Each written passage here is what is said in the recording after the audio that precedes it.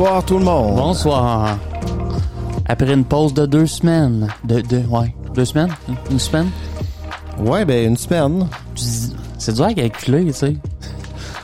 Ben, ouais, une semaine. On a manqué une semaine. On a manqué une semaine. Donc, on n'a pas été là depuis 2 semaines. Ouais, mais dans le cœur des gens, c'est comme un mois. Ouais, c'est ça. Exact. C'est ce qu'on me dit dans la rue, tu sais.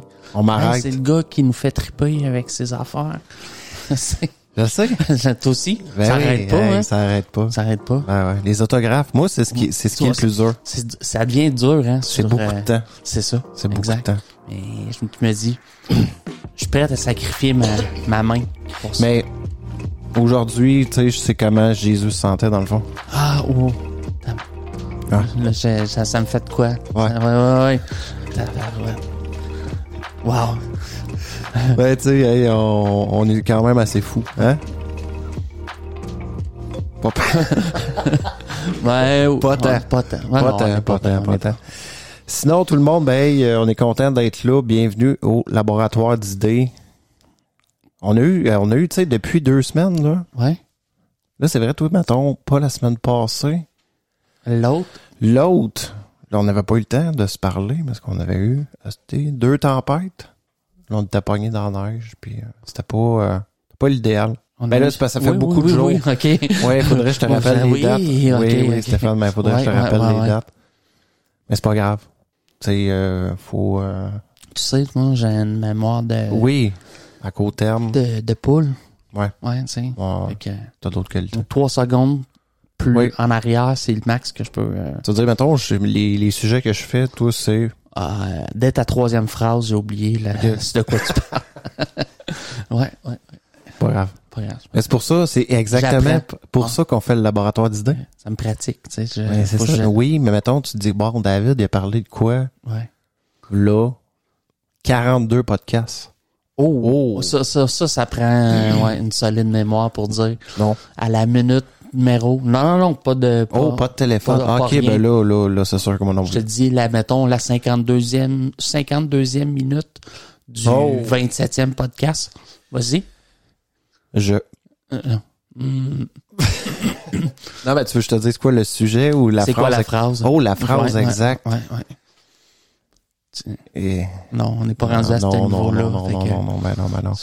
Puis on avait oublié de souligner aussi, je sais pas pourquoi, on était partis. Nous autres, on fait des podcasts, puis on va pouf! On reçoit un badge 50 émissions qu'on fait. Qu'on publie. Depuis 1 an. Oui. On est content.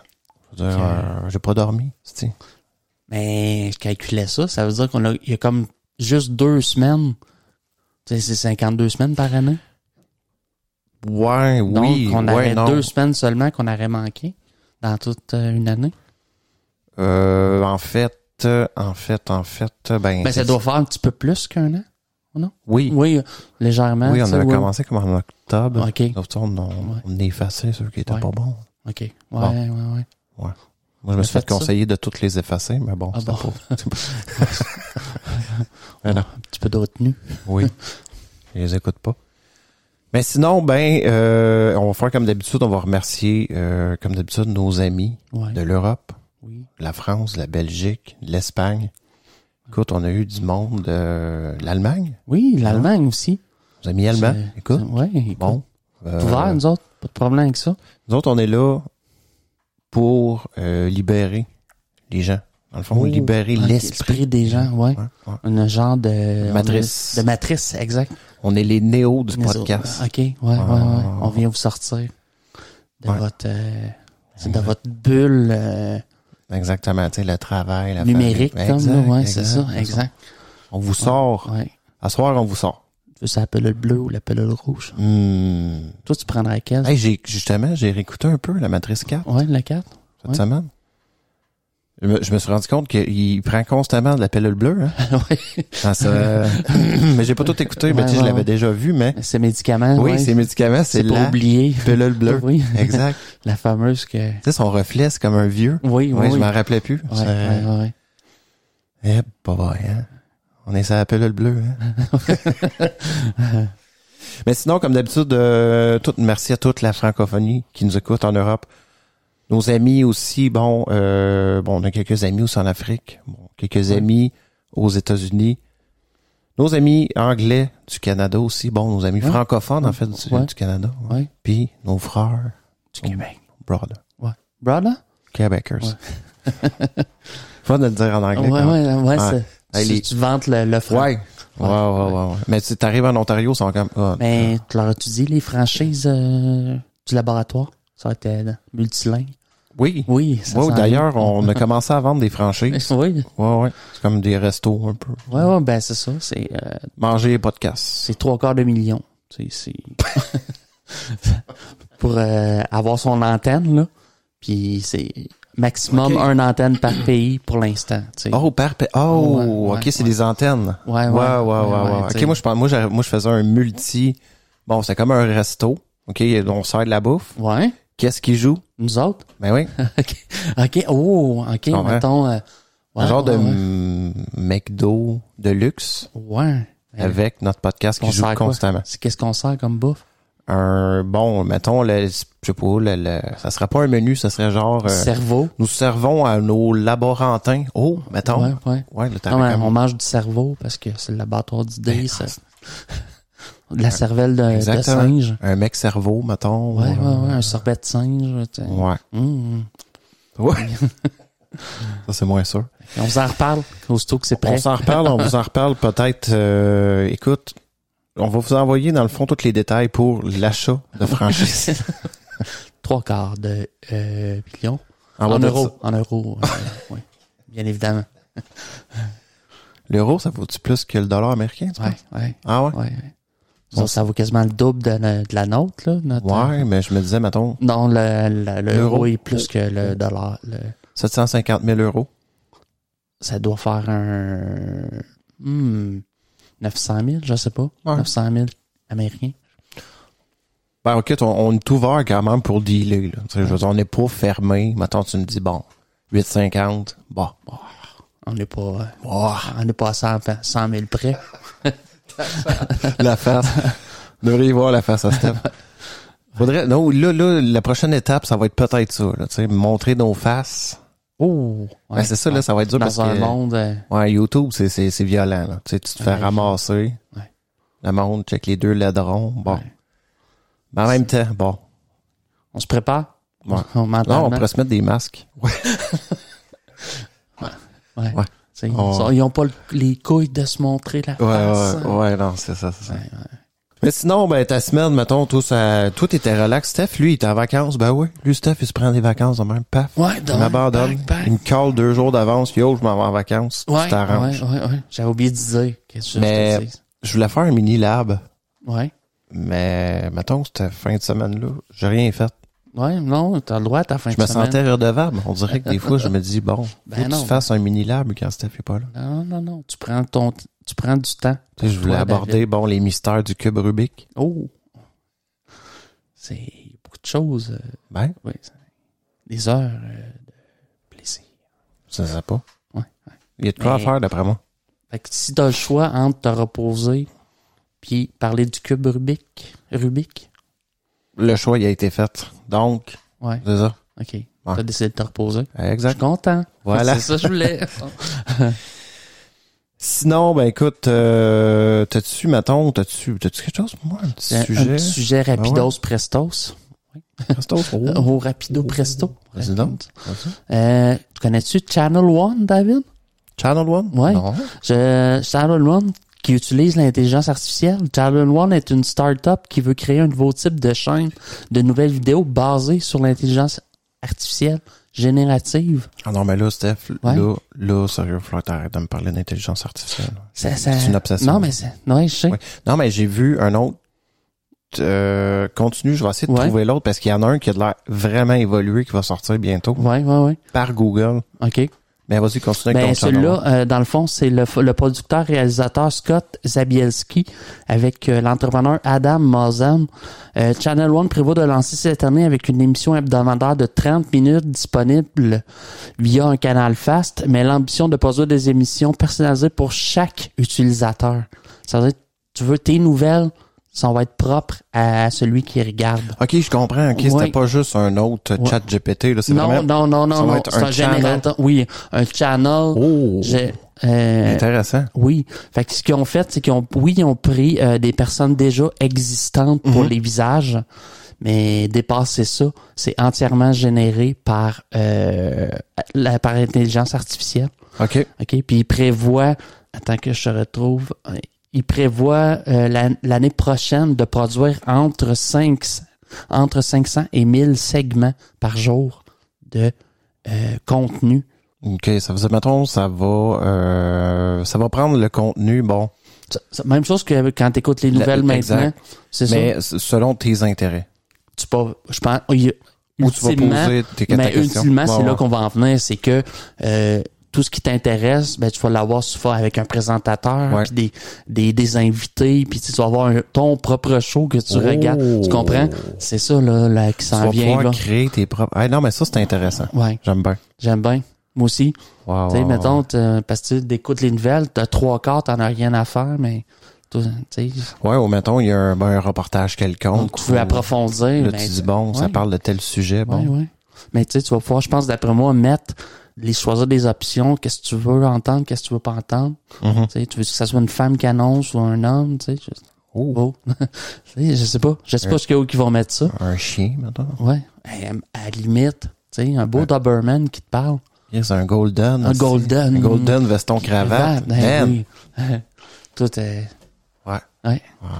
Ça l'aide à se concentrer. Golden News. Les Golden News. On est fort. Fait que c'est ça. Ça s'en vient. Tu sais, on peut pas voir. C'est tout. C'est tout ce que je voulais dire. Pareil, t'étais en vacances. Non, mais mettons, il n'y a pas de date vraiment là, de quand que ça va être lancé ou c'est déjà en branle. Ils ont déjà fait un épisode de pilote en novembre 2003 où ce qu'on pouvait voir un animateur français parler directement à la caméra puis passer à un segment d'actualité où les mots venant d'un homme francophone sortaient de sa bouche en anglais. Bon. Wow! Fait que le projet a été financé par le fondateur Chicken Soup for the Soul Entertainment. Je le connais pas. Chicken Soup. Ouais, la soupe poulet nouilles. Oui. Fait que de la soupe poulet nouilles pour l'esprit. Divertissement. Ouais, c'est quand même bien. C'est le nom de sa compagnie ou c'est le nom du gars? Le projet, c'est le financier. Le financier. Oui, comment t'appelles ça? L'espèce de compagnie derrière le financier. C'est lequel gâche, là. Ouais. Ouais. Chicken Soup for the soul. For the soul? Ouais. Wow. Ouais. La soupe poulet nouilles pour l'esprit. Non, mais tu sais, un bon bouillon, quand tu fais le pas. Ton esprit, il file comment après? Ouais. T'es guéri, comme? Tu sais, l'été, dans la piscine, tu pognes un bouillon. Ouais. Tu sors. Tu sais, t'as vu le tunnel, la lumière, les êtres rocheurs qui t'attendent au bout. Exactement. Tu sors de la piscine, t'es comme... Exact. Nouvelle vie qui t'attend, là. Ah, wow. Je veux me noyer. Ouais. C'est ça. Attache ta tuque l'année prochaine. C'est ça. Fait que si ça devient... Non, mais à un moment donné, ça va devenir encore plus poussé. Genre, mettons, tu vas pouvoir créer ton propre film. Oh! Non, mais peu importe, tu vas aller au restaurant, intelligence artificielle. Tu vas aux toilettes, intelligence artificielle. Ouais, on l'a vu avec la toilette, là. Oui, du consumer electronic. Ouais. Chaud. Qui a dit, tes petits fours, ils pèsent combien? Exact.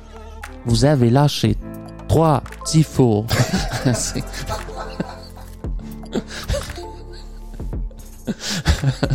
Ouais. Le troisième four pesait 32 grammes. Oui, c'est ça. Bon. Là, tu tiens tes données, tu sais. Oui, vous avez un peu... Dans le monde du futur. Exact. Vous avez une perte de sang. Oh, non. Ouais. Oh. Ouf. Fait qu'on revient-tu de bord après ça? Si on est-tu capable? Ouais, on va faire un podcast avec des humains. Ouais. OK. Parce que ça va être du pareil. Ouais.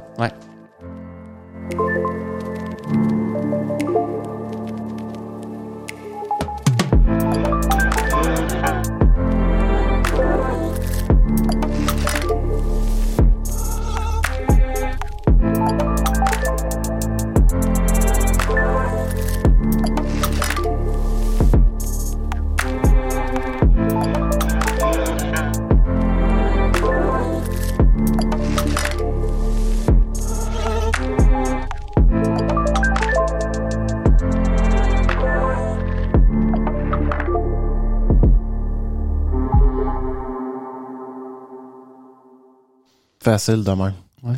Moi, c'est le bout à la fin, ça... Oui. On dirait qu'on est dans l'écho intersidéral. Exact. T'sais. On est dans le Event Horizon. Ouais.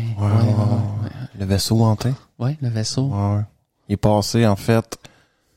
Dans une autre dimension. Oui. Ouais. Puis il y a des monstres, là. Ouais. En fait, il serait passé comme en enfer. Ouais, où on peut voir ça. Il reviendrait d'enfer. Ouais. Exact. Ouais. Fait que je vais vous parler aujourd'hui, Steph. De l'enfer? De Event Horizon. Oh. Non, c'est pas vrai. OK.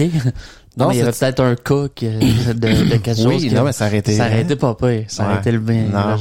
Non? Non. Ouais. On va vous parler de l'enfer. On revient. Non, mais cette semaine, Steph, je vais y aller avec un mystère, dans le fond, qui perdure, mais en fait, pas qui perdure, mais il y a eu des développements récents et qui est pas 100% résolu. Bon, mettons, presque résolu, mais il y a encore beaucoup de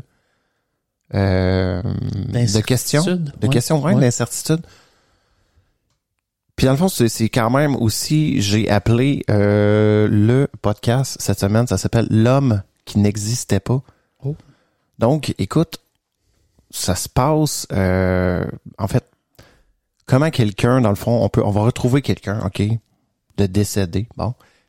Puis cet homme-là va sembler ne venir de, tu sais, pas quelqu'un qui existe pas, mais... Elle a Keypax un peu, là? Non, oui, non, ça serait bon, ça. Mais il y en a des témoignages comme ça. Mais là, ça n'a rien à voir un peu avec ça. C'est l'affaire, en fait, Tamam Shud.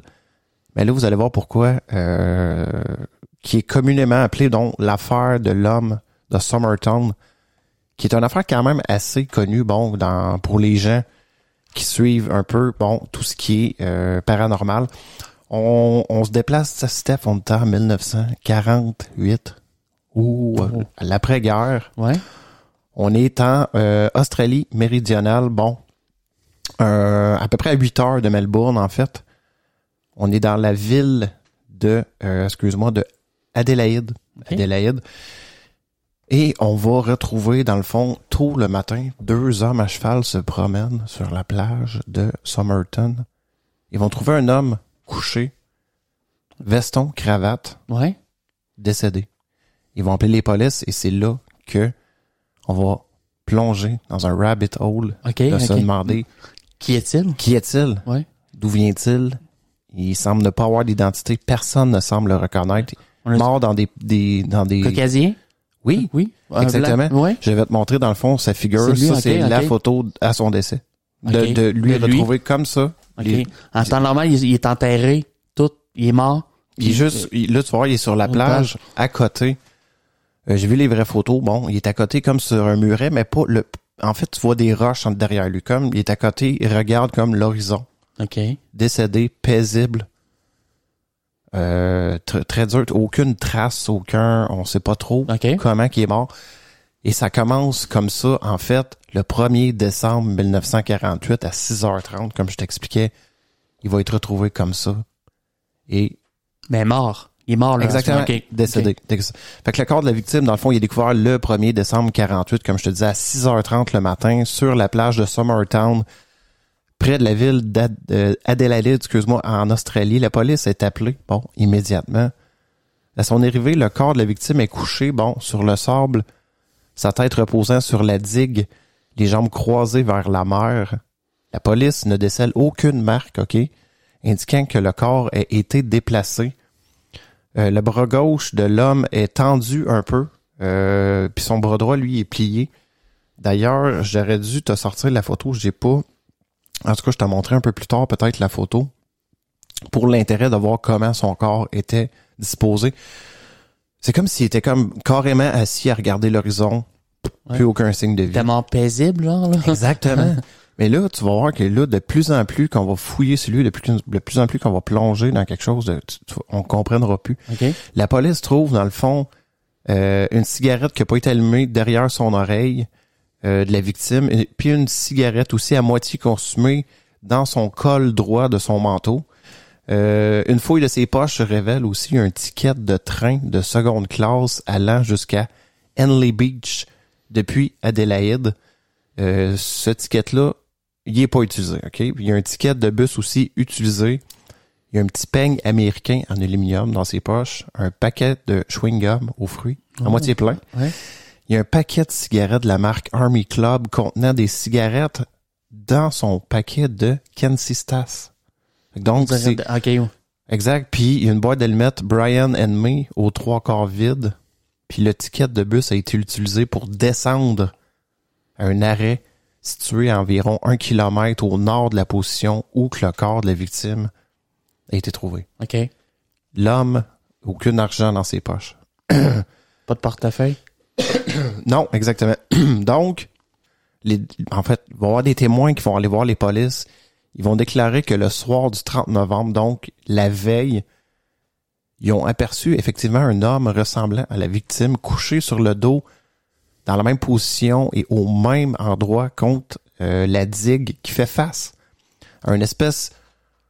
Quand tu regardes, dans le fond, derrière lui, il y avait l'hospice pour enfants infirmes qui est un peu plus haut en haut des marches, en haut de la plage. Puis le couple il a vu aux environs de 7 heures le soir du 30 novembre. Ils ont vu l'homme étendre son bras gauche avant de le relâcher mollement, comme s'il s'étirait. Puis il y a un autre couple qui a pu l'observer aussi, l'homme, environ vers entre 7h30 et 20h, alors que l'éclairage public était allumé. Ils déclarent aussi qu'ils n'ont pas vu l'homme bouger pendant une demi-heure, même s'ils ont eu l'impression que l'homme avait changé de position pendant ce laps de temps. Okay? Bien qu'il se soit fait, la remarque, excuse-moi, que l'homme pouvait être mort puisqu'il ne réagissait pas aux moustiques. C'est quand même un bon signe. Ils ont simplement conclu qu'il devait être certainement sous ou endormi. Ils n'ont pas cherché à en savoir plus. Les témoins affirment que le corps était dans la même position que lors de sa découverte par la police. Là, on va aller au niveau, Steph, de l'autopsie. Là, selon le pathologiste, Sir John Burton Cleland, professeur émérite à l'université d'Adélaïde, donc, l'homme retrouvé est d'apparence britannique, âgé entre 40 et 45 ans. Il était dans une forme physique particulièrement bonne. La victime mesurait environ 1,80 m avec des yeux noisettes, des cheveux blonds tirant sur le roux, grisonnant sur les tempes, avec une taille étroite et les épaules larges, des mains et des ongles ne montrant aucun signe de travail manuel. Des grands petits orteils taillés en biseau comme celles des danseurs ou de personnes portant des bottes avec des bouts pointus et des mollets musclés comme ceux des danseurs effectivement de ballet, bien qu'ils puissent s'agir, ça peut être en fait des traits génétiques aussi qu'on rencontre des caractéristiques chez les coureurs de fond aussi, donc ces caractéristiques-là. Écoute, la victime était habillée avec des habits de bonne qualité. Je sais pas si tu vois, t'as vu la photo, veston, cravate, chemise. Comprenant dans le fond une chemise blanche, une cravate rouge et bleue qu'on a vu, pantalon marron, chaussettes, chaussures, et bien que la journée était particulièrement chaude puis la soirée très douce, un pullover aussi brun tricoté, puis une veste élégante grise et marron à double boutonnage de style européen. Le costard. Un peu, oui, une espèce de costard, exactement. Puis, ce qui va déconcerter un peu le pathologiste, c'est que toutes les étiquettes de ses vêtements avaient été retirées. Puis, il possédait ni portefeuille, ni chapeau. Puis, il faut pas oublier, Steph, 1948, T'avais un chapeau. T'avais un fucking chapeau. T'étais un homme, t'avais un chapeau. C'était... Fait que... L'homme était aussi rasé de près puis sans aucune marque distinctive. L'homme ne possédait aucun document relatif à son identité. Puis son empreinte dentaire ne correspondait à aucune de celles connues en Australie. C'est sûr qu'on est en 48, On n'est pas à l'heure, on n'est pas en 2023, mais quand même. Donc, l'autopsie réalisée, Steph, après la découverte du corps, situe l'heure du décès aux environs de 2 heures du matin, le fameux 1er décembre, faut pas oublier, qui a été trouvé environ 5 heures plus tard, vers 6h30. Noyade?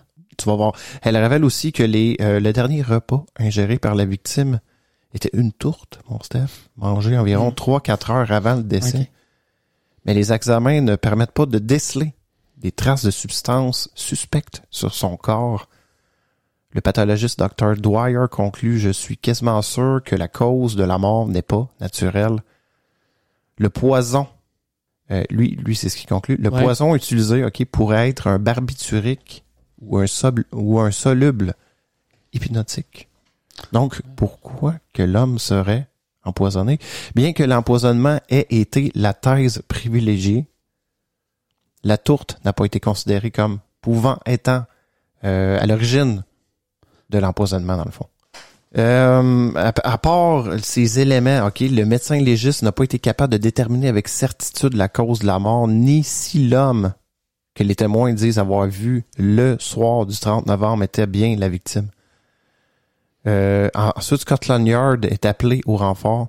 Scotland Yard qui se trouve à être en Angleterre, en fait. Ouais. Mais c'est une ancienne colonie. Exactement. Donc, j'imagine quand il y avait des cas suspects ou des cas compliqués, ils appelaient Scotland Yard. Je pense que l'Australie sont dans le Commonwealth, comme nous autres exact. Aussi. Donc, ils ont appelé Scotland qui est venu en renfort, sur l'affaire, mais sans résultat notable. Et la diffusion à l'échelle mondiale d'une photographie de l'homme de ses empreintes digitales ne mène à aucune identification. Puis comme le corps, dans le fond, il n'est pas identifié, il est embaumé le 10 décembre 48, soit environ 9 jours après la découverte. Les réactions qu'il y a eu ensuite, c'est sûr que 2 quotidiens d'Adélaïde, de Advisor et de News ont tous les deux couvert la mort séparément. Le Advisor, qui était un quotidien publié le matin, c'est le premier à faire mention de l'affaire dans un petit article en page 3 de son édition du 2 décembre 48, titré « Un corps retrouvé sur la plage ». On pouvait y lire un corps qu'on suppose être celui de E.C. Johnson, un homme de 45 ans d'Arthur Saint-Pénam, a été découvert sur la plage de Somerton en face de l'hospice pour enfants infirmes hier matin. La découverte a été faite par M. G. Lyons de White Road, Somerton. L'inspecteur H. Strangeway, et l'agent G. Moss ont ouvert une enquête. The News, dans une édition de l'après-midi, fait paraître l'histoire en une, donnant plus de détails sur la victime. Ce que je trouve drôle aussi, c'est que à cette époque-là, il disait, mettons, l'adresse de ceux qui l'ont découverte. Ouais. Je sais pas si t'as remarqué. Ouais. C'est quand la découverte a été faite par Monsieur G. Lyon de White Road. Ouais. Fait que bon, si vous voulez aller le voir à cette heure, on pourrait plus faire ça. Ben, je me demande, non, on n'a pas connu ça, même son recul, disons. Mais non, ils vont dire, mettons, la découverte a été faite par 2 hommes qui se promenaient, tu sais. Oui, c'est ça, mettons, on peut ils diraient dire pas, ça, t'es faite par, je sais pas, moi, John Tremblay sur la 7e avenue, mettons. Ouais, au 480. Oui. Oui. Je trouve que c'est quand même. Ouais.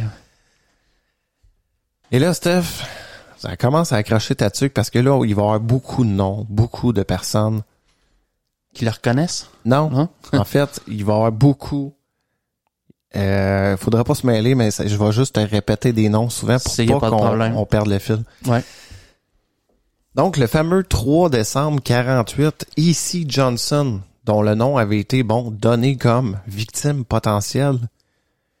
Écoute, lui, il arrive au poste de police puis il dit... je suis vivant. Je suis là. Ouais. Ah. Bonne preuve, ça. C'est assez solide. Ça l'aide.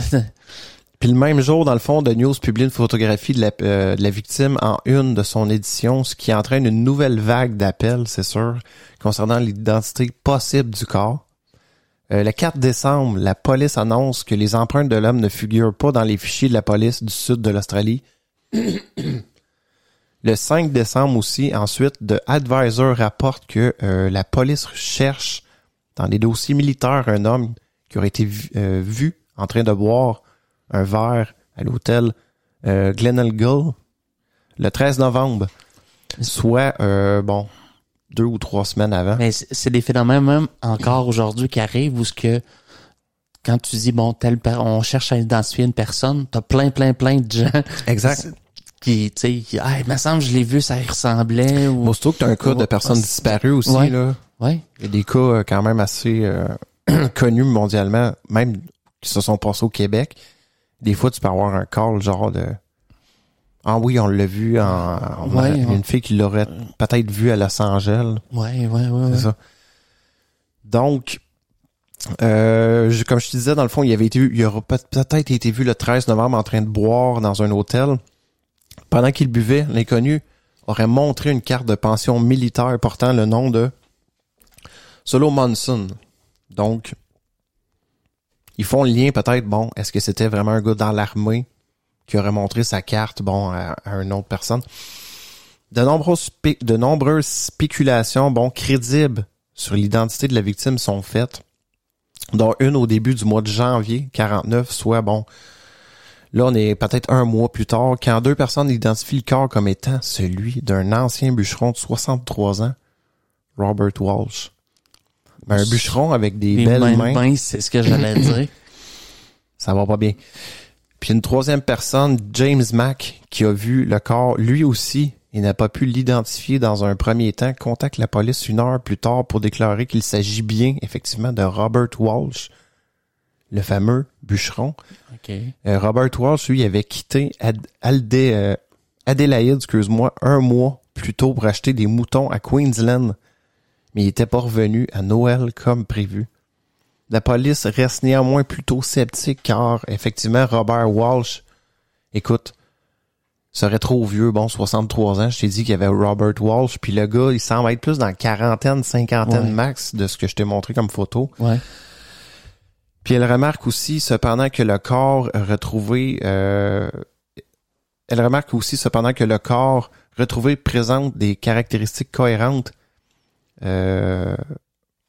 Elle remarque cependant que le corps retrouvé présente des caractéristiques cohérentes avec la thèse du bûcheron, bien que l'état de ses mains indique qu'il n'a pas coupé de bois depuis au moins 18 mois. OK. Le temps que sûrement que tes mains soient lisses et douces, mettons. L'identification de la victime en tant que Robert Walsh tombe finalement à l'eau quand Elizabeth Thompson, l'une des personnes qui avait identifié le corps comme étant celui du bûcheron, se rétracte finalement en le voyant pour la 2e fois. Elle note alors qu'il manque une cicatrice caractéristique sur le corps de la victime et que la taille des jambes ne correspondent pas à M. Walsh. Mais il faut quand même... c'est quand même étonnant, moi, je trouve, que tu peux te mêler à ce point-là, que tu l'identifies pour une première fois, puis ensuite... Mais t'as l'effet aussi du cadavre, je pense que... tu sais, quand tous nos muscles sont relâchés, tout est relâché, je sais même pas si nous autres, à quel point on se reconnaîtrait. Je sais pas. Exact. Je pense que ça tire les traits beaucoup. Ça tire les traits. Puis les traits tirés. Ouais, t'es pas certain. Là, exact. T'as un cadavre pâle. C'est vrai, exact. Même, c'est vrai, faut pas oublier qu'il a été embaumé. C'est sûr qu'en 48, on embaumait... Avec la térébenthine. Je sais pas.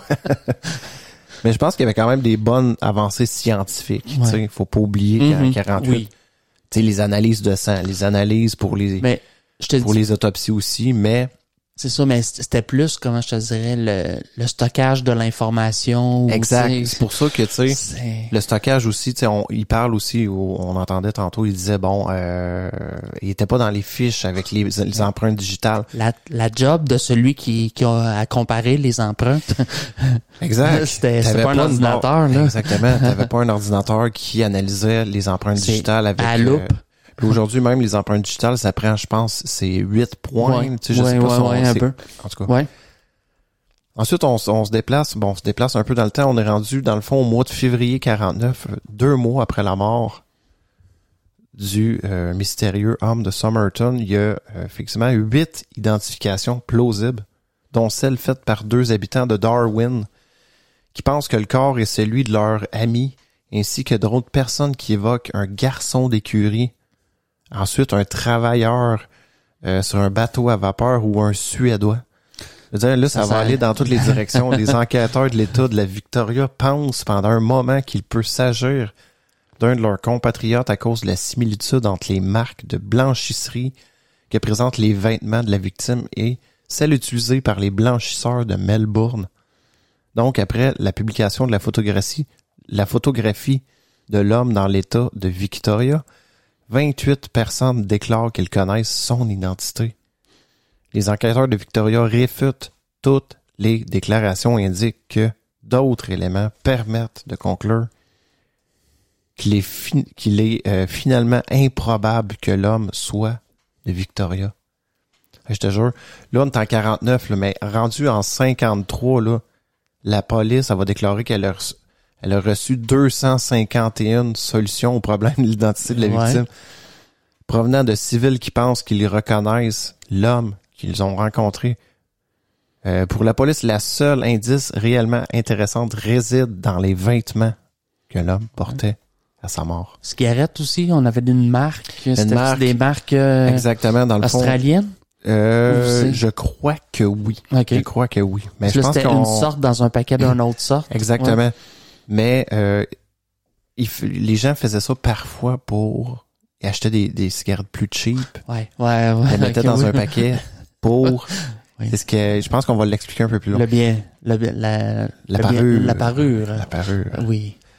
L'apparence. Exact. Ouais. Mais là, on était rendu le février, j'avais la date ici, on était 53? Non, en 53, on va être rendu à 250 identifications, okay. Là, ça aurait comme plus d'allure. Là, je t'avais dit, c'est où j'ai dit, excuse-moi. On était en février, mais peu importe. Puis là, l'affaire va prendre une nouvelle tournure, dans le fond, le 14 janvier 1949. Quand le personnel de la gare ferroviaire d'Adélaïde, découvre une mallette marron dont l'étiquette a été enlevée, qui a été enregistrée au vestiaire de la gare après 11 heures, le 30 novembre 48. Donc, ça tient la route. Dans la mallette se trouve une robe de chambre à carreaux rouges, taille 7, des chaussons rouges en feutre, 4 paires de caleçons, un pyjama, matériel de rasage, une paire de pantalons marron clair sur lequel on trouve du sable, un tournevis d'électricien, un couteau de table taillé pour faire un instrument tranchant, paire de ciseaux, une pointe aiguisée, ainsi qu'un pinceau à pochoir, utilisé sur les bateaux de commerce pour marquer la cargaison. La mallette aussi, elle contient également un carton de fil ciré orange de la marque Barbour. Faut pas oublier ça, ça va être un élément quand même pas très important, mais qu'on va pouvoir analyser plus tard. Exactement, un fil ciré orange de la marque Barbour, d'un type inhabituel qu'on ne trouve pas en Australie. Le même type que celui utilisé pour repriser la doublure des poches de la victime. Donc, on voit le lien qu'effectivement, si il l'a utilisé sur ses vêtements, c'est vraiment, ça semble vraiment pointer que c'était sa mallette. Toutes les marques d'identification sur les vêtements ont été retirées aussi. Même chose, ok. Ouais. Mais la police va trouver, dans le fond, le nom de T. Keane sur une cravate et Keane aussi sur un sac à linge et Keane sans le E sur un tricot de corps ainsi que 3 notes de blanchisserie. La police pense alors que la personne qui a enlevé les identifications des vêtements a volontairement laissé en place ceux mentionnant Keane, sachant qu'il ne s'agissait pas du véritable nom de la victime. Donc, une enquête ultérieure révélera finalement que les marques Keane retrouvées étaient les seules à ne pas pouvoir être enlevées sans abîmer les vêtements. Okay. Probablement que les autres avaient des étiquettes plus faciles à enlever. Le bon vieux Keane, K-E-E-N? K-E-A-N. K-E-A-N, OK. On pense aussi que pendant un moment, la victime pourrait être un marin, du nom de Tommy Reed, du SS Cycle, qui mouillait dans le port à ce moment-là. Mais ses compagnons de bord réfutent catégoriquement cette théorie après avoir vu le corps à la morgue. Une enquête aussi conclut qu'il n'y avait aucun T. Keane porté disparu dans un pays anglophone parce que là, les policiers semblent vraiment commencer à faire une fixation sur le fameux T. Keane sur les marques, dans le fond, sur les vêtements qu'ils ont trouvés, pensant que c'est peut-être son nom. Dans le fond, Teki, une portée disparue dans un pays anglophone et la publication mondiale des numéros de blanchisserie ne donne aucun résultat. Le manteau porté par la victime fabriqué sur mesure est inspecté par un tailleur d'Adélaïde qui indique que le confectionnement particulier du vêtement prouve qu'il ne peut venir que des États-Unis, Steph. OK. Ce qui signifie que l'homme a séjourné aux États-Unis ou qu'il a acheté à un homme ayant séjourné aux États-Unis et partageant exactement les mêmes mensurations que lui. Là, faut pas oublier qu'on est en 48, OK? Ouais. Donc, après la guerre, ça doit être assez compliqué, j'imagine, de se trouver un manteau des États-Unis dans des magasins. Je comprends. L'exportation était peut-être pas... J'imagine qu'on est encore pas dans le rationnement, parce que là, on est après la guerre, mais tu sais, je pense que peu à peu... Je sais pas à quel point la machine de l'industrie est repartie, que les usines ont recommencé à produire. Probablement, mais on sait que toute l'Europe est en reconstruction aussi en 48. Là. Ouais. Mais là, c'est sûr que l'on est en Australie, c'est différent. Puis aussi, en étudiant dans le fond le registre de l'arrivée des trains, la police déduit que l'homme a dû arriver par un train de nuit depuis Melbourne, Sydney ou Port Augusta. Elle suppose qu'il a ensuite, pris une douche et qu'il s'est rasé dans les bains publics adjacents avant de revenir à la gare pour acheter un ticket pour le train de 10h50 à destination d'Henley Beach, qui est pas très loin de l'endroit où il a été trouvé. Pour une raison inconnue, il a raté ou n'a volontairement pas pris le fameux train. Train, exact. Donc, après être revenu à la gare depuis les bains publics, c'est là qu'il a enregistré sa mallette au vestiaire avant de prendre un autobus pour Glenelg.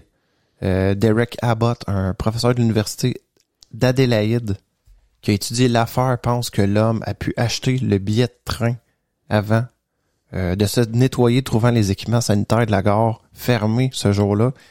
Donc, il se serait dirigé vers la piscine située un peu plus loin pour se nettoyer. Ce qui aurait ajouté, dans le fond, 30 minutes au temps qu'il pensait mettre pour se laver, expliquant qu'il ait effectivement raté le fameux train pour Henley Beach et qu'il avait finalement pris le bus suivant. On va aller dans plus le côté, Steph, médico-légal. Ouais. L'enquête du médecin légiste menée par Thomas Erskine Cleland commence quelques jours après la découverte du corps, puis elle fut ajournée le 17 juin 1949, donc 5-6 mois après. Lui va faire appel à son cousin John Burton Cleland, un pathologiste très réputé qui réexamina le corps et ses vêtements de la victime et fit plusieurs découvertes. Il découvrit que les chaussures de l'homme étaient remarquablement propres et semblaient avoir été vernies au lieu de présenter l'aspect. Mais c'était quand même populaire dans ces années-là, tu sais, d'aller te faire vernir les souliers. Vernis ou c'est beaucoup ciré. Ciré, ouais, ok. Donc, il était anormalement propre dans le fond et verni, au lieu de présenter l'aspect qu'elle aurait dû avoir si l'homme s'était promené sur le sable aussi. Ouais. Il ajouta aussi que ces informations allaient dans le sens que la théorie selon laquelle le corps de l'homme aurait été apporté, peut-être, sur la plage après sa mort, peut-être, en accord avec l'absence aussi de traces de vomissures ou de convulsions sur la plage, les deux effets principaux du poison. Donc, est-ce qu'il a été assassiné en dehors, ramené là? Mm-hmm. Parce que on disait au début que quand même il y a des gens qui l'avaient vu dans cette espèce de position assis. Exact. Mais qui ont dit que le bras avait bougé, je pense. Je pense avoir vu, mais c'était comme à la tombée du soleil. C'est ça. Mais l'éclairage public était allumé. Ouais. Donc, ils voyaient le gars qui bougeait. Ouais. Puis un peu plus tard, vers 20h, d'autres gens ont dit il y avait comme des moustiques dessus, puis il bougeait comme pas. Ouais. D'habitude, le fameux maringouin qui t'attaque, ça gosse. Si t'es sous, c'est bon. Oui, ça te passe. Ouais. Donc, Thomas Cleland pensait aussi que si aucun des témoins ne pouvait établir avec certitude des liens entre l'homme qui avait été aperçu le soir et le corps découvert le matin, la possibilité que l'homme ait été tué ailleurs et qu'il ait été déplacé sur la plage était effectivement plausible. Okay. Il admit cependant qu'il ne s'agissait que de spéculation puisque la plupart des témoins assuraient qu'il s'agissait définitivement de la même personne, le corps reposant au même endroit et dans la même position caractéristique. Il indiqua aussi qu'il n'avait pu trouver aucune piste sur l'identité de la victime. Donc, Sir John Cleland trouva également un morceau de papier portant l'inscription Tamam Shud dans la poche du pantalon de la victime. Le fameux nom du... Tu vas voir c'est quoi exactement. C'est là aussi qu'il va y avoir des théories, spéculations. Ouais. Donc, Cédric Stanton Hicks, un professeur en psychologie et pharmacologie à l'université d'Adélaïde, appelé à participer à l'enquête, déclarait dans son témoignage qu'un certain type de drogue qu'il indiqua aux médecins légistes pouvait être extrêmement toxique, même dans des petites quantités, et presque impossible à détecter même quand le médecin légiste savait ce qu'il cherchait. Ouais. Le nom des drogues ne fut pas révélé au grand public avant les années 1980, car il était très facile de s'en procurer, même pour un individu ordinaire. Quand même fou, hein? Ouais. Puis plus tard, les drogues furent publiquement identifiées comme étant de la digitaline. Ouais, j'ai déjà entendu ça, ouais. Puis de l'ouabaïne. Donc, qui semble être un peu comme de la digitaline. Donc, c'est une drogue qui peut, si tu veux... C'est un poison. T'as le goût d'empoisonner quelqu'un, tu veux pas ça paraisse, tu donnes ça. C'est fuck. Non, mais ça fait quoi comme... Bonne question. Je sais pas à quel point c'est rapide aussi, la mort. Ouais, je sais pas. Il remarque aussi que le seul élément marquant pour relier l'affaire à ces drogues était, l'absence de traces de vomissure, ce qui l'empêchait aussi de formuler une conclusion définitive. Souvent, quand tu t'empoisonnes... Oui, tu convulses et tu vomis. Ouais. Oui. Il déclare aussi que si la mort était survenue, comme l'indiquait l'heure du décès, 7 heures après le dernier mouvement connu de la victime, ça impliquait qu'elle ait ingurgité une dose massive. Le mouvement vu par les témoins d'à 19 heures ressemblait à un étirement pouvant, dans ce cas, être l'une des dernières convulsions, dans le fond, précédant la mort. Tu mets ton à côté un peu. C'est ça. Puis, Ouais, c'est ça. Il est à noter aussi que concernant l'heure du décès, l'estimation était faite juste après la découverte du cadavre, alors que la thèse d'un empoisonnement était même pas encore évoquée et que celui-ci pouvait modifier, très significativement la rigidité cadavérique. Il est donc probable, s'il s'agissait d'un empoisonnement, que l'heure du décès soit erronée. Ouais.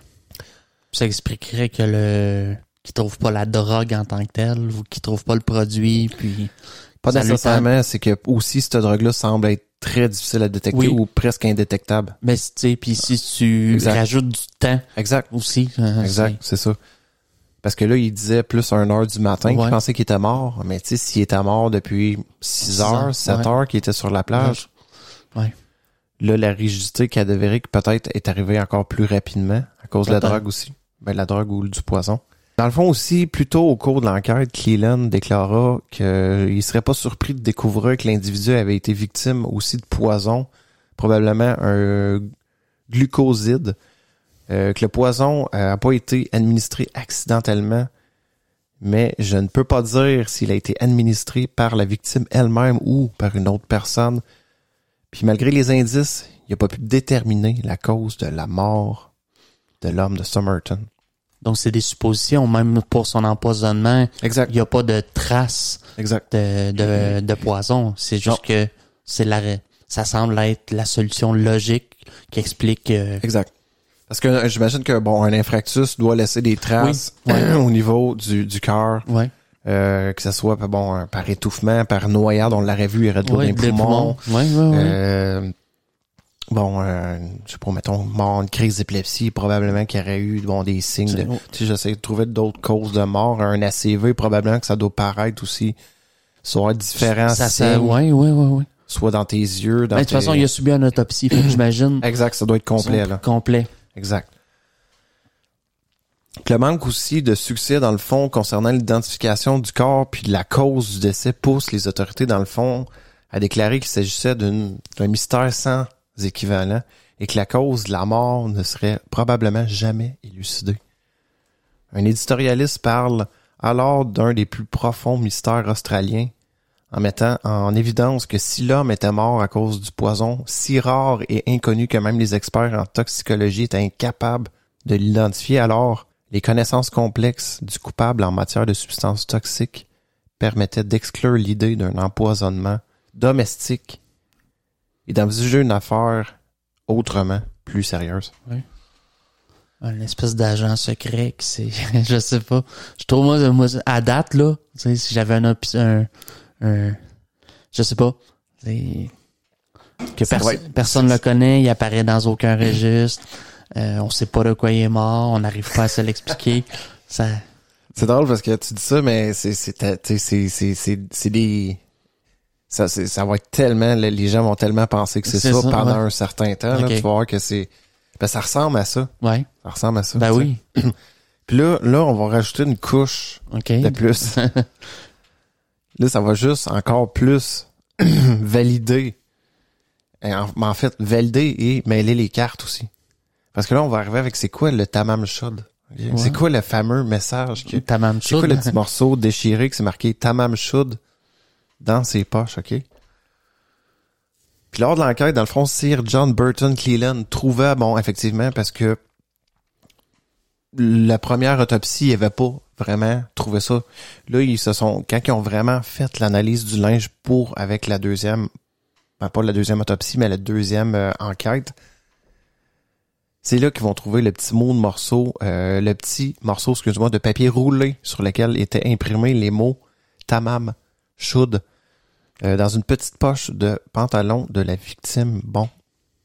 Les spécialistes appelés pour traduire les deux mots l'identifièrent comme une phrase signifiant terminé ou fini en persan. Persan.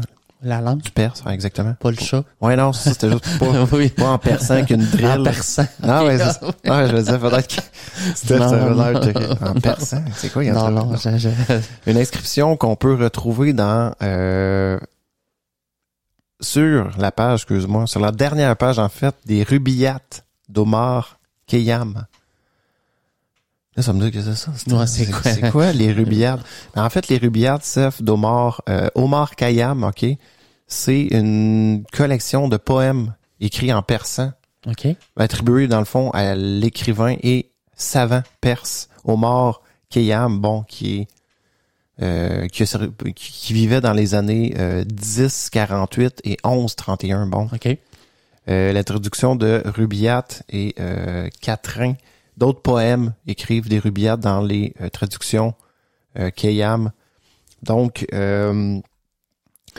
puis écoute, c'est un grand, pas un écrivain, mais comme un écrivain et savant, bon, de cette époque-là. Et il a écrit le fameux livre qui s'appelle Les Rubiates. Donc, c'était la petite parenthèse. C'est quoi les rubiates? C'est un espèce de recueil de poèmes de Omar Khayyam. Le verso, dans le fond, du morceau de papier était vierge. La police conduisait alors une enquête à l'échelle nationale pour trouver une édition du livre possédant la même page blanche en fin de volume. Une photographie du morceau de papier fut envoyée aux divisions régionales de la police et diffusée au grand public. Puis un homme va se présenter le 22 juillet 1949.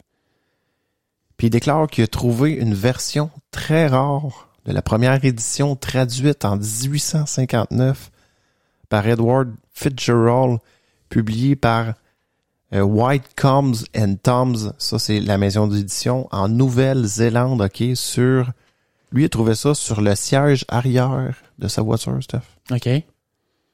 Laissé ouvert, et dans le fond, il avait laissé ouvert sa fenêtre, puis il l'avait garé sur Jetty Road à Glenegg, qui est pas loin, exactement de la plage, OK? Environ une semaine ou deux avant la découverte du corps. Lui arrive, il revient à son char, il avait laissé sa fenêtre ouverte, il regarde en arrière sur son banc, trouve le livre. OK. Puis il ignore dans le fond le lien entre le livre puis l'affaire jusqu'à ce qu'il lise l'article, OK, publié dans la veille, publié la veille, excuse-moi, par le journal Les Mots. Tamam Shud, OK, avait été arraché du livre et des tests au microscope permirent d'indiquer que le fucking morceau de papier retrouvé sur la victime provenait bien de ce volume. Ouais. L'identité de cet homme et sa profession furent tenues secrètes par la police conformément à son souhait. J'imagine que ils ont enquêté sur le monsieur, se sont dit, OK, je sais pas. Sûrement que c'est, je sais pas, genre de secret professionnel, de pas divulguer, bon. Ouais, parce que tantôt, il y avait l'air lousse sur la divulgation des... Oui. Oui. C'est vrai. Ouais, mais non, j'imagine que, je sais pas, dépendamment des proportions que ça l'a pris ou, tu sais, les gens veulent probablement que, tu sais, ils se sont dit, lui il a rien à voir avec ça, là, il a juste trouvé le fucking livre dans son auto. Ouais. Mais, quand même. Est-ce qu'il a... Il était capable... ils lui ont demandé d'identifier la personne ou... Ils l'ont battu. Non. Ils l'ont battu, OK. Bon. Donc, ça finit, à propos de lui, ça finit là. Le thème principal des ribouillates, excuse-moi, d'Omar Khayyam, OK? À quoi que ça parle? Ça parle de la vie doit être vécue intensément à chaque instant et qu'il ne faut pas avoir de regrets au moment de la mort. Le sujet des poèmes poussa la police à développer la thèse d'un suicide par empoisonnement, bien qu'il n'y ait aucune preuve, encore une fois, pour appuyer cette théorie. C'est possible. Un genre de Roméo et Juliette, là. Ouais, non, mais... C'est le poison. Il arrache le petit morceau de papier terminé, que ça voulait dire, là. Oui, Achète, met ça dans sa poche. Met ça dans sa poche. Prend le poison, s'assied sur le bord. C'est... Au dos du livre, on trouve des inscriptions réalisées. OK, le livre qui a été... la note a été déchirée. Et là, ils vont trouver des inscriptions, OK, réalisées avec un crayon, de papier. 4 lignes de lettres en capitale avec la deuxième ligne barrée. La ligne barrée est aujourd'hui considérée comme partiellement identique à la 4e ligne, ce qui impliquerait que la personne qui a écrit les lignes se serait trompée et donc que les lettres auraient un sens et constitueraient un code. OK. Ouais, je vais te montrer. Ça, c'était dans le livre. Tu vois comment c'est écrit puis tout ça. Ouais. Donc ici, c'est ça, c'est ce que vous irez voir dans le fond, c'est que au début, ils pensaient que ça c'était un W, mais ils se sont rendus compte que non, quand tu regardes plus loin, si je me trompe pas, les M sont ici, ça serait vraiment un W. Et non. Un M. Tu vois ici, ça serait probablement 2 W puisque les M ressemblent. En tout cas, vous irez voir dans le fond à quoi ça ressemble. Donc, j'étais rendu, il trouve ça au dos du livre, effectivement. Puis sur l'inscription du livre, il est difficile de dire, dans le fond, si les 2 premières lignes qu'on voyait commencent par un M ou un W, mais on considère, généralement qu'il s'agit, comme je t'ai dit, d'un W en appuyant sur... Mais c'est ça, une espèce d'anagramme où il faut que tu replaces les lettres, tu fasses des mots avec? I don't know. On peut aussi discerner, un X au-dessus du dernier O, mais on ne sait pas si cette inscription fait partie du code ou non. À l'origine, la police supposa que les lettres formaient des mots dans une langue étrangère avant de réaliser qu'il devait s'agir d'un code. Des experts en décryptage furent appelés pour casser le code, mais sans succès. Le code fut analysé aussi par le département de la défense australien qui déclara le nombre de symboles est trop faible pour distinguer un schéma. Les symboles peuvent aussi bien être un code complexe de substitution qu'une suite de lettres sans aucun sens. Ouais. Il n'est pas possible d'apporter des réponses satisfaisantes. C'est pas mal ça qu'ils font déclarer sur les lettres. Ou les lettres ont juste été là pour que les gens se posent des questions avec aucune réponse à trouver finalement. Peut-être, ou ça a peut-être rien à voir aussi. C'était peut-être juste pourquoi qu'il a lancé ça. Ouais. Là, on sait que probablement l'homme de Somerton a déjà eu en main ce livre. Ouais. Enlevé. Le petit morceau qui dit terminé. Écrit derrière. Est-ce que tout ça est lié? Est-ce que tout ça, tu sais, est-ce que c'est un message caché pour dire quelque chose? Ouais. Au dos du livre, dans le fond, la police trouve aussi un numéro de téléphone inscrit sur liste rouge appartenant à une ancienne infirmière habitant à Mosley Street, Glenelg, qui est encore pas loin là, à 400 mètres au nord de l'endroit où le corps a été découvert. Okay. Donc, la femme en question déclare qu'au moment où elle travaillait au Royal North Shore Hospital à Sydney, pendant la guerre mondiale, OK? La Seconde Guerre mondiale, elle possédait effectivement un exemplaire aussi de ce livre. Du Rubian, pas exactement celui-là, mais d'un autre. Mais qu'elle avait donné ce livre en 1945 au Clifton Garden Hotel à Sydney à un lieutenant du nom d'Alfred Boxall.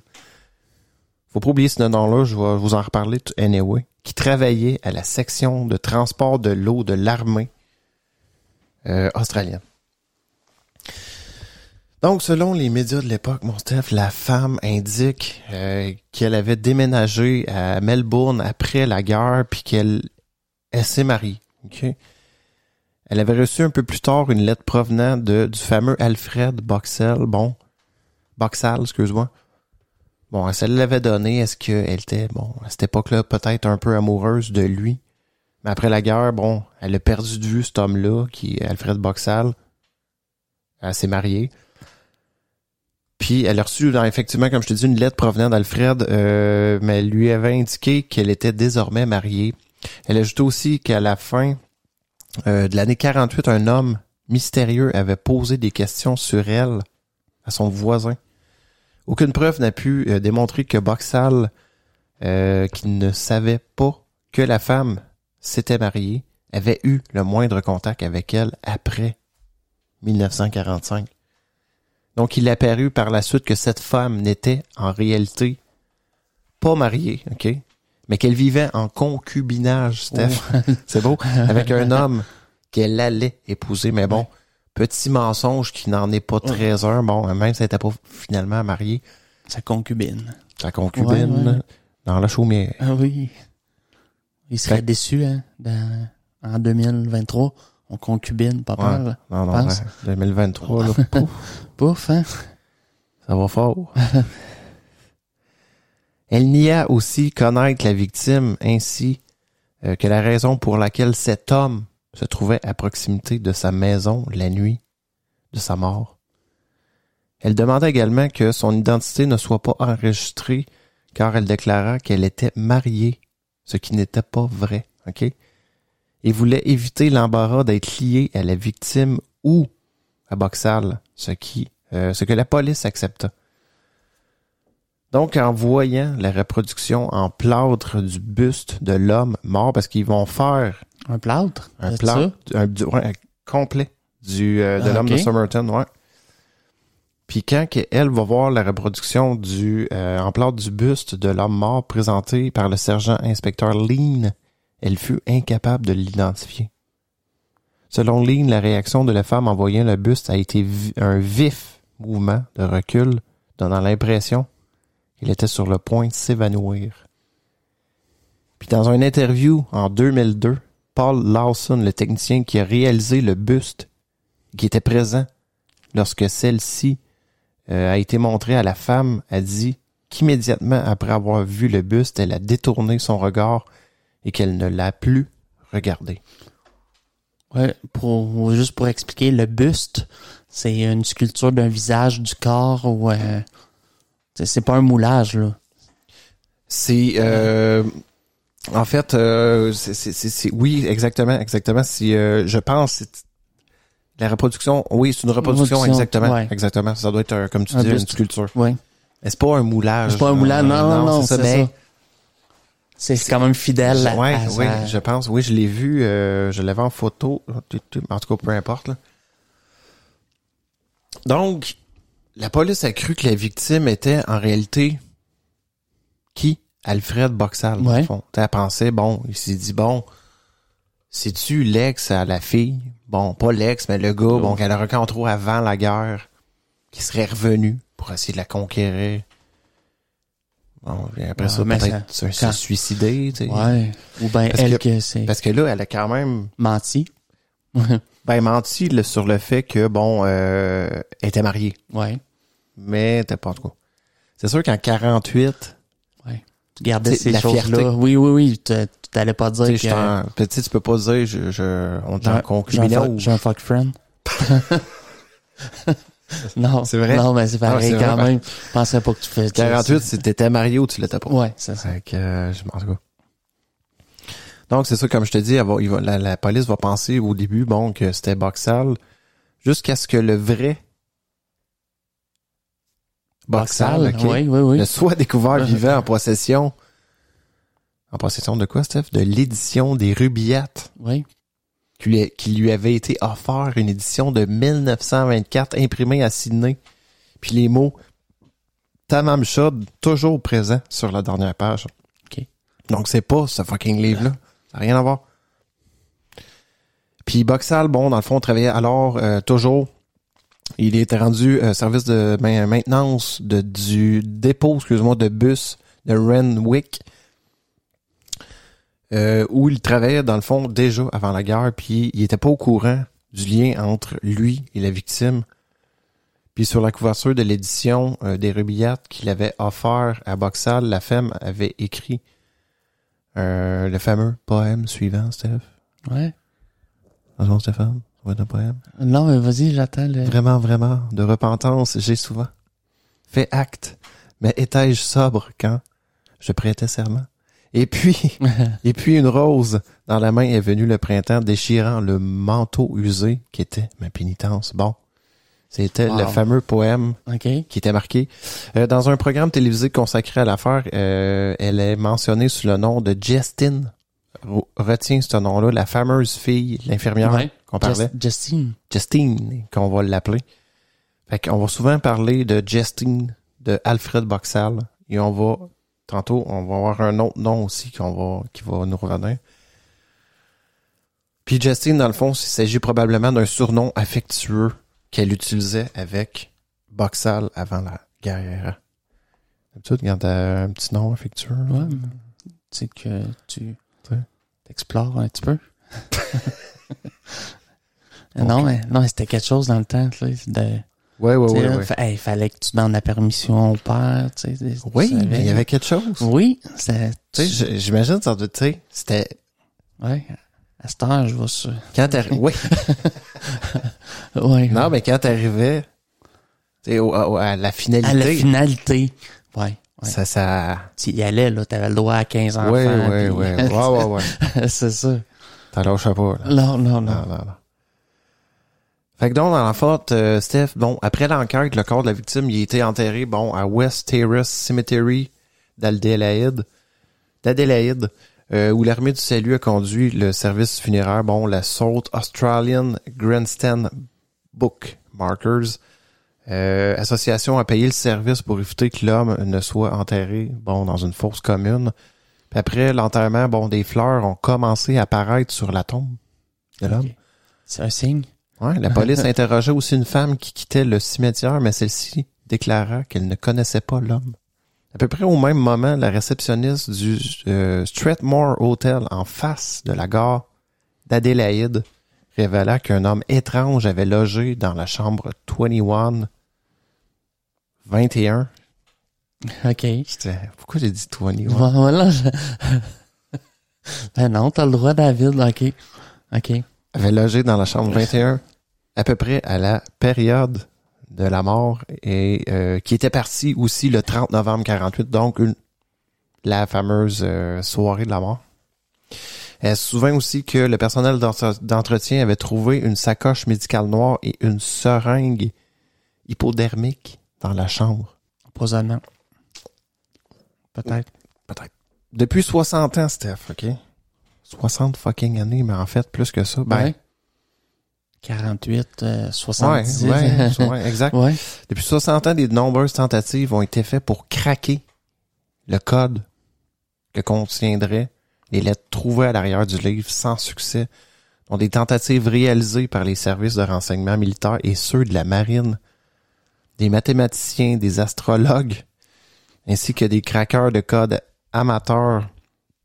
Puis en 2004 aussi, l'inspecteur à la retraite Jerry Feltus suggéra dans un article du Sunday Mail que la ligne finale ITTMT-SAMSTGAB, voulait dire que ça pourrait être genre les initiales de la phrase It's time to move to South Australia, Mosley Street. Puis il est temps d'aller dans le sud de l'Australie à Mosley Street. Mosley Street était la rue dans laquelle habitait Justin, la rue principale de Glenelg. OK. Mais c'est sûr que bon, on peut analyser comment tu sais, c'est sûr que ces lettres-là, tu peux dire, tu sais, ITTM, tu sais, tu peux faire dire un peu ce que tu veux. À ces lettres-là aussi, faut pas oublier, là. Une analyse réalisée en 2014 par un linguiste assisté par ordinateur, OK, John Relling, suggère que les lettres formeraient les initiales d'un texte en anglais.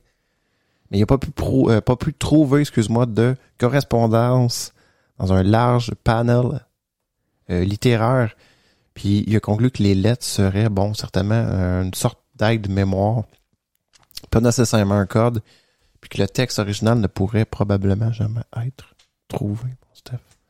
L'Australian Broadcasting Corporation, dans sa série documentaire Inside Story, a produit un programme en 1978 sur l'affaire Tamam Shud, intitulé, Le mystère de la plage de Somerton, dans lequel le journaliste Stuart Littlemore enquête sur l'enquête et interview le fameux Alfred Boxall, qui n'ajoute pas vraiment de nouvelles informations, ainsi que Paul Lawson qui a réalisé le buste en plâtre et qui refuse de dire si quelqu'un a identifié le corps.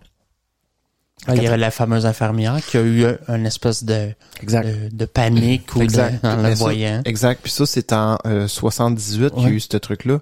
En 94. Puis il faut pas oublier qu'en 2002, le fameux encore John Arbor Phillips a dit qu'elle avait eu une espèce de mouvement de recul. Exact. En 94, John Arbor Phillips, juge en chef de l'État de Victoria et président de l'Institut de médecine légale de Victoria, a réétudié l'affaire pour essayer de déterminer les causes de la mort. Puis a conclu finalement que l'utilisation de digitalis fait peu de doute. Donc, Phillips appuie sa conclusion en soulignant l'engorgement des organes compatible avec l'effet de digitalis. La digitalis que je t'avais parlé un peu tantôt. Le manque aussi d'éléments indiquant une maladie naturelle et absence de quoi que ce soit de visible à l'œil nu qui puisse expliquer la mort. 3 mois avant la mort de l'homme de Somerton, le 16 août 1948, la digitalis avait été mise en cause dans la mort du secrétaire adjoint au Trésor américain, Harry Dexter White. Il avait été accusé d'espionnage soviétique pendant l'opération Venona. Et ça me tente de parler de ça, mais peut-être dans un autre podcast. Okay. C'est vraiment intéressant parce que on peut repartir dans un autre. Ouais. Aux États-Unis, à cette époque-là, on sait que l'espionnage, c'était les empoisonnements. Tu sais, c'était quand... Non, mais c'était spectaculaire quand même. Théâtral, c'était digne des plus grands films, là. Tu sais, mettons, les films d'espionnage, là, c'était ça. C'était comme ça pendant une grande époque, le contre-espionnage puis tout. Aujourd'hui, ça doit être moins... surtout avec les technologies qu'on possède maintenant. C'est ça. Il doit y avoir encore de l'infiltration. Les espions existent encore, mais c'est différent. C'est comme différent. Le Chinois, là, qui a volé à Hydro-Québec. Qui était preuve que la technologie dans le fond, preuve que l'espionnage existe toujours. Exact. Oui, mais à un niveau probablement pas comme c'était pendant la guerre froide ou exact. Puis l'affaire dans le fond est toujours considérée comme ouverte au sein du département des homicides de la police d'Australie du Sud.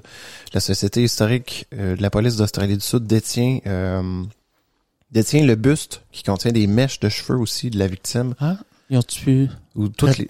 Est-ce qu'ils peuvent retracer son ADN? Ouais, OK. Tu vas voir. Oui, je vois, ouais. Ça, c'est parce qu'il y a eu des développements en 2022. C'est pour ça que je parle aujourd'hui de ça. Puis après ça, il va y avoir d'autres développements en 2023. Fait que c'est pour ça que je voulais revenir sur cette affaire-là, même si je n'avais jamais parlé. Puis toutes les autres tentatives pour identifier le corps ont été entravées par le format utilisé lors de l'embaumement qui a détruit la plupart des traces d'ADN. Ouais. D'autres éléments clés ont disparu, comme la mallette qui a été détruite en 86. Tu sais, des fois, on dirait qu'ils détruisent des preuves. Oui, comme, bon, écoute, on a trop. 48, ça fait 40 ans, on ne sait plus. Oui. Il n'y a plus de place. Les déclarations des témoins ont été perdues aussi au fil des années. Beaucoup de déclarations. Donc, Steph, il va toujours avoir, des rumeurs qui vont circuler aussi concernant l'implication de Boxall, Alfred Boxall, qu'on parlait tantôt, dans l'espionnage militaire pendant la guerre, ce qui ajoute, dans le fond, aux spéculations aussi, qui faisait de l'homme de Somerton un espion soviétique, empoisonné par des ennemis inconnus. Ouais. En réalité, Alfred Boxall était ingénieur dans la 4e section de transport de l'eau de l'armée australienne, donc détaché de la North Australian Observer Unit pour des opérations spéciales sous le commandement direct d'un officier général. Donc pendant ce détachement, il passait du rang de caporal suppléant à celui de lieutenant en 3 mois. Soit une promotion de 8 rangs. C'est louche. Non, mais mettons, ça peut être, c'est ça, ça a peut-être rien à voir. C'est juste que, là, il t'amène le côté, pourquoi? La théorie de l'espionnage soviétique est renforcée aussi par le lieu de la découverte du corps près de Adélaïde, comme je te disais, la capitale la plus proche de Woomera, un site top secret servant la base de lancement de missiles et de centres de renseignement aussi. S'ajoute à cela aussi, que l'une des villes depuis laquelle l'homme de Somerton est susceptible d'être arrivé en train à Adélaïde est Port Augusta, une ville relativement proche aussi de Woomera. De plus, avril 47, la US Army, signale Intelligence Service, service de renseignement, américain, dans le cadre du projet Venona, avait découvert que du matériel top secret avait fuité aussi depuis le ministère des Affaires étrangères australien vers l'ambassade soviétique à Canberra. C'est qui a mené, l'armée américaine à annuler tous les transferts d'informations confidentielles à l'Australie. Okay. En réponse, le gouvernement australien avait annoncé la création, d'un service de sécurité et secrets nationaux qui deviendra plus tard l'Australian Security Intelligence Organisation, qui ressemble un peu à ce que nous, on a comme... à ce que les Américains, je pense, c'est la NSA. Ouais, qui est la sécurité intérieure. Ou la CIA, ça, c'est Central Intelligence Agency. Ouais. Après ça, dans le fond, il va y avoir des affaires peut-être liées à ça, OK? Il va y avoir l'affaire Magnuson, OK? Magnuson, ouais. Magnoson, peu importe. Le 6 juin 49, OK, ce qui se trouve être un peu après, dans le fond, peut-être 6 mois après l'affaire, le corps d'un enfant de 2 ans. Clive Magnuson, OK, a été trouvé dans un sac au niveau de la colline, des collines de sable de Large Bay, environ 20 km au sud, en longeant la côte depuis Somerton. Puis son père, dans le fond, Keith Waldemar Magnuson, était étendu à ses côtés, inconscient. Le père fut amené à l'hôpital dans un très grand état de faiblesse, puis transféré dans un hôpital psychiatrique. Les Magnuson avaient disparu depuis 4 jours, puis selon la police, Clive était mort depuis 24 heures quand son corps a été trouvé. Donc, ils ont été trouvés par Neil McRae de Large Bay qui prétend qu'il avait vu le lieu où étaient les corps au cours d'un rêve la nuit précédente. Puis le médecin légiste, donc, il n'a pas pu déterminer la cause de Clive Magnuson. Bien qu'il ne pense pas qu'il puisse s'agir de cause naturelle, l'estomac du garçon fut envoyé à l'analyse du gouvernement pour un examen plus complet. Puis après la mort, dans le fond, la mère de l'enfant elle qui s'appelle Roma Magnusson, indiqua qu'elle elle avait été menacée par un homme masqué qui avait essayé de la renverser avec sa voiture alors qu'elle sortait de chez elle sur Cheapside Street à Large North. Roma Magnusson déclarait que la voiture s'était arrêtée et qu'un homme dont le visage était camouflé par un mouchoir kaki lui avait dit de laisser la police en dehors de ça. Un homme ayant la même apparence avait récemment été vu fouinant autour de la maison. Roma Magnusson pensait que l'incident était relié à la tentative de son mari, d'identifier l'homme de Somerton. OK. Donc, selon son mari, dans le fond, l'homme de Somerton pouvait être Carl Thompson qui avait travaillé avec lui à Redmark en 1939. OK.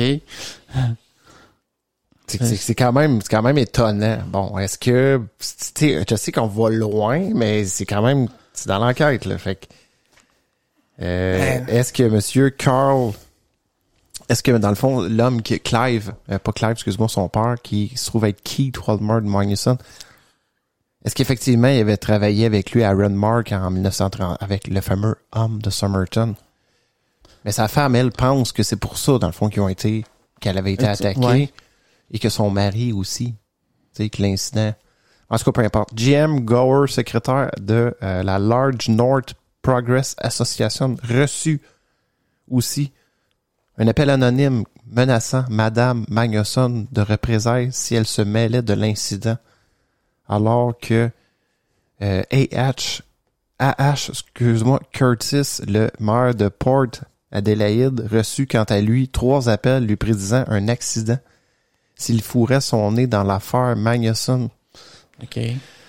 La police pensait qu'il pouvait s'agir, effectivement, de canulars et que l'interlocuteur pouvait être, la même personne qui avait déjà terrorisé une femme de la banlieue proche qui venait de perdre son mari dans des circonstances tragiques. Ça devient, je trouve que ça fait beaucoup, pas que c'est éloigné, mais, non, mais on a... Effectivement, mais tu sais, c'est juste... Au courant de l'enquête, ils ont eu... oui, c'est que les polices, ils doivent aller creuser très, très loin. Puis là, on a un témoin qui parle que, peut-être ça. Fait que c'est sûr que c'est à noter. C'est à noter. Ensuite, il va y avoir l'affaire Marshall aussi, elle, c'est 3 ans avant la mort de l'homme de Somerton, en fait, en juin 45, Un Singapourien de 34 ans du nom de Joseph Saul Ames Marshall fut retrouvé mort aussi dans Ashton Park, Mosman, à Sydney, avec un exemplaire pas le fameux du rubillat ouais. d'Omar Cayman sur la poitrine. On pense qu'il se serait suicidé, en s'empoisonnant. L'exemplaire des Marshall des rubillates a été enregistré comme étant de la 7e édition publiée à Londres par Methuen. En 2010, une enquête a révélé que Methuen n'avait publié que 5 éditions. Okay. C'est bizarre. Cette incohérence n'a jamais été expliquée et a été rapprochée de la difficulté à s'approprier un exemplaire de l'édition de White Combs and Toms, qui se trouve être l'édition dans laquelle ça avait été déchiré. Parce que là, on parle de l'autre édition qui est trouvée sur l'homme, c'est Methuen. En tout cas, c'est une autre maison d'édition, probablement. Puis Justin, tu te rappelles de la fameuse Justin, qui a donné à Alfred Boxall un exemplaire aussi du rubillat à Clifton Garden 2 mois après la mort de Marshall. Clifton Garden se situe, là, c'est sûr que c'est beaucoup d'extrapolation. Non, mais c'est beaucoup de pas d'addon, mais de... Oui, non, mais c'est de faire coïncider. Oui. Là, où que l'homme a été trouvé, Clifton Garden se situe juste à côté d'Ashton Park, Puis Joseph Marshall, qui était le frère du célèbre avocat et premier ministre de Singapour, David Saul Marshall. Une enquête fut menée concernant la mort de Joseph Marshall le 15 août 1945, une femme du nom de Gwyneth Dorothy Graham témoigna au cours de l'enquête et fut retrouvée morte 13 jours plus tard dans une baignoire, les poignets ouverts. c'est quand même étonnant que Justin, quand elle a donné, son fucking livre, c'était à Clifton Garden, qui est juste à côté du Ashton Park, où on a retrouvé Joseph Soul Aim 3 ans avant, mort avec la fameuse édition du fucking Rubiat aussi. Oui. Fait que là, c'est comme, c'est des... Comment on appelle ça? Par preuve interposée, tu sais, c'est ça. Fait que c'est juste quand même intéressant de dire à quel point les hasards, des fois, tu sais, ça peut être juste, comme on dit, des hasards. Oui, ça peut être des hasards, mais ça reste que, mettons... c'est trop pour être juste simple. Moi, je sais pas. C'est ça, mais c'est quand même drôle qu'il y ait beaucoup de choses reliées comme ça par hasard. Oui, mais on a l'impression que on trouve quelque chose, mais on tourne en rond. Tu sais, je veux dire, on finit tout le temps par aboutir que... Exact, puis ça va être ça tout le long.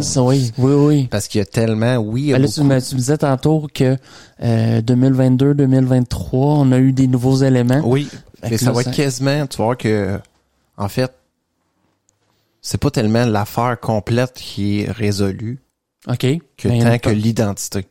Oui, OK. C'est là que, est-ce que ça va compléter tout ça? Non. Est-ce que tout ça va être juste circonstanciel, tout ce que je suis en train de te dire? Ouais, OK. On verra rendu là, mais tu vas voir que ça reste quand même qu'il y a beaucoup de questions qui sont pas répondues. En 2013, dans le fond, des membres de la famille de Justin et de Prosper Thompson ont donné une série d'interviews à la télévision. Prosper Thompson, qui se trouve être le mari de Justin. Bon, elle s'est mariée. Oui. Elle s'est pas mariée avec Alfred Boxall, OK. Donc, pour la fameuse émission 60 Minutes, qui a été diffusée le 24 novembre en 2013. Bon, dans le programme, Kate Thompson, qui est la fille, la star de Justin, et de Prosper Thompson, qui est le mari de Justin, déclare que sa mère lui aurait dit qu'elle avait menti à la police, qu'elle connaissait l'identité de l'homme de Somerton et que son identité était aussi connue à un niveau plus élevé. OK. Kate Thompson, suggère aussi que sa mère et l'homme de Somerton ont pu être tous les deux des espions, notant que sa mère était intéressée par le communisme et qu'elle parlait russe couramment, bien qu'elle n'ait pas révélé à sa fille où elle avait appris cette langue ni pour quelle raison. OK. Bon, c'est quand même intéressant. Une cohérence dans tout ça. C'est quand même intéressant. La veuve de Robin Thompson, Roma Egan et leur fille Rachel Egan apparaissent aussi dans l'émission de 60 Minutes et suggèrent aussi que l'homme de Somerton pourrait être le père de Robin et donc le grand-père de Rachel. Les Egan déclarent aussi qu'ils ont entamé une procédure auprès du procureur général d'Australie du Sud, John Rowe, pour que le corps soit exhumé afin de réaliser des fameux tests d'ADN. Puis Derek Abbott a lui aussi écrit à John Rowe pour appuyer la demande des Egan. Je vais te reparler de Derek Abbott c'est l'homme qui va pousser la chose pour le test d'ADN. C'est un professeur d'université. Qui connaissait l'histoire de l'affaire? Oui. Il voulait lui, ça fait depuis 2008, je pense, qu'il était là-dessus. Qui talonne les autorités pour pouvoir exhumer, faire des tests. Sauf que les autorités en ont rien à cirer d'un prof d'université. Avec une affaire vieille de oui, 60, c'est ça, mais la famille va finir, tu vas voir, Puis, c'est ça, Derek Abbott aussi, écrit à John Rowe, le fameux procureur général, pour réaliser des tests d'ADN qui seraient en équation à la politique du gouvernement fédéral. D'identifier les soldats dans les cimetières militaires afin de permettre aux familles de terminer leur deuil. Kate Thompson, va s'opposer à l'exhumation qui, selon elle, serait un manque de respect par rapport à son frère, dans le fond. Mm-hmm. Ce serait peut-être son père? Son grand-père? Son père. Non, tu disais ton grand-père, tantôt? De Rachel? Kate Thompson, qui se trouve être la fille de Justin. Oui, exact. Qui est la fille de Justin, exactement. Il est pas mentionné le nom de son frère. OK. Il est pas mentionné.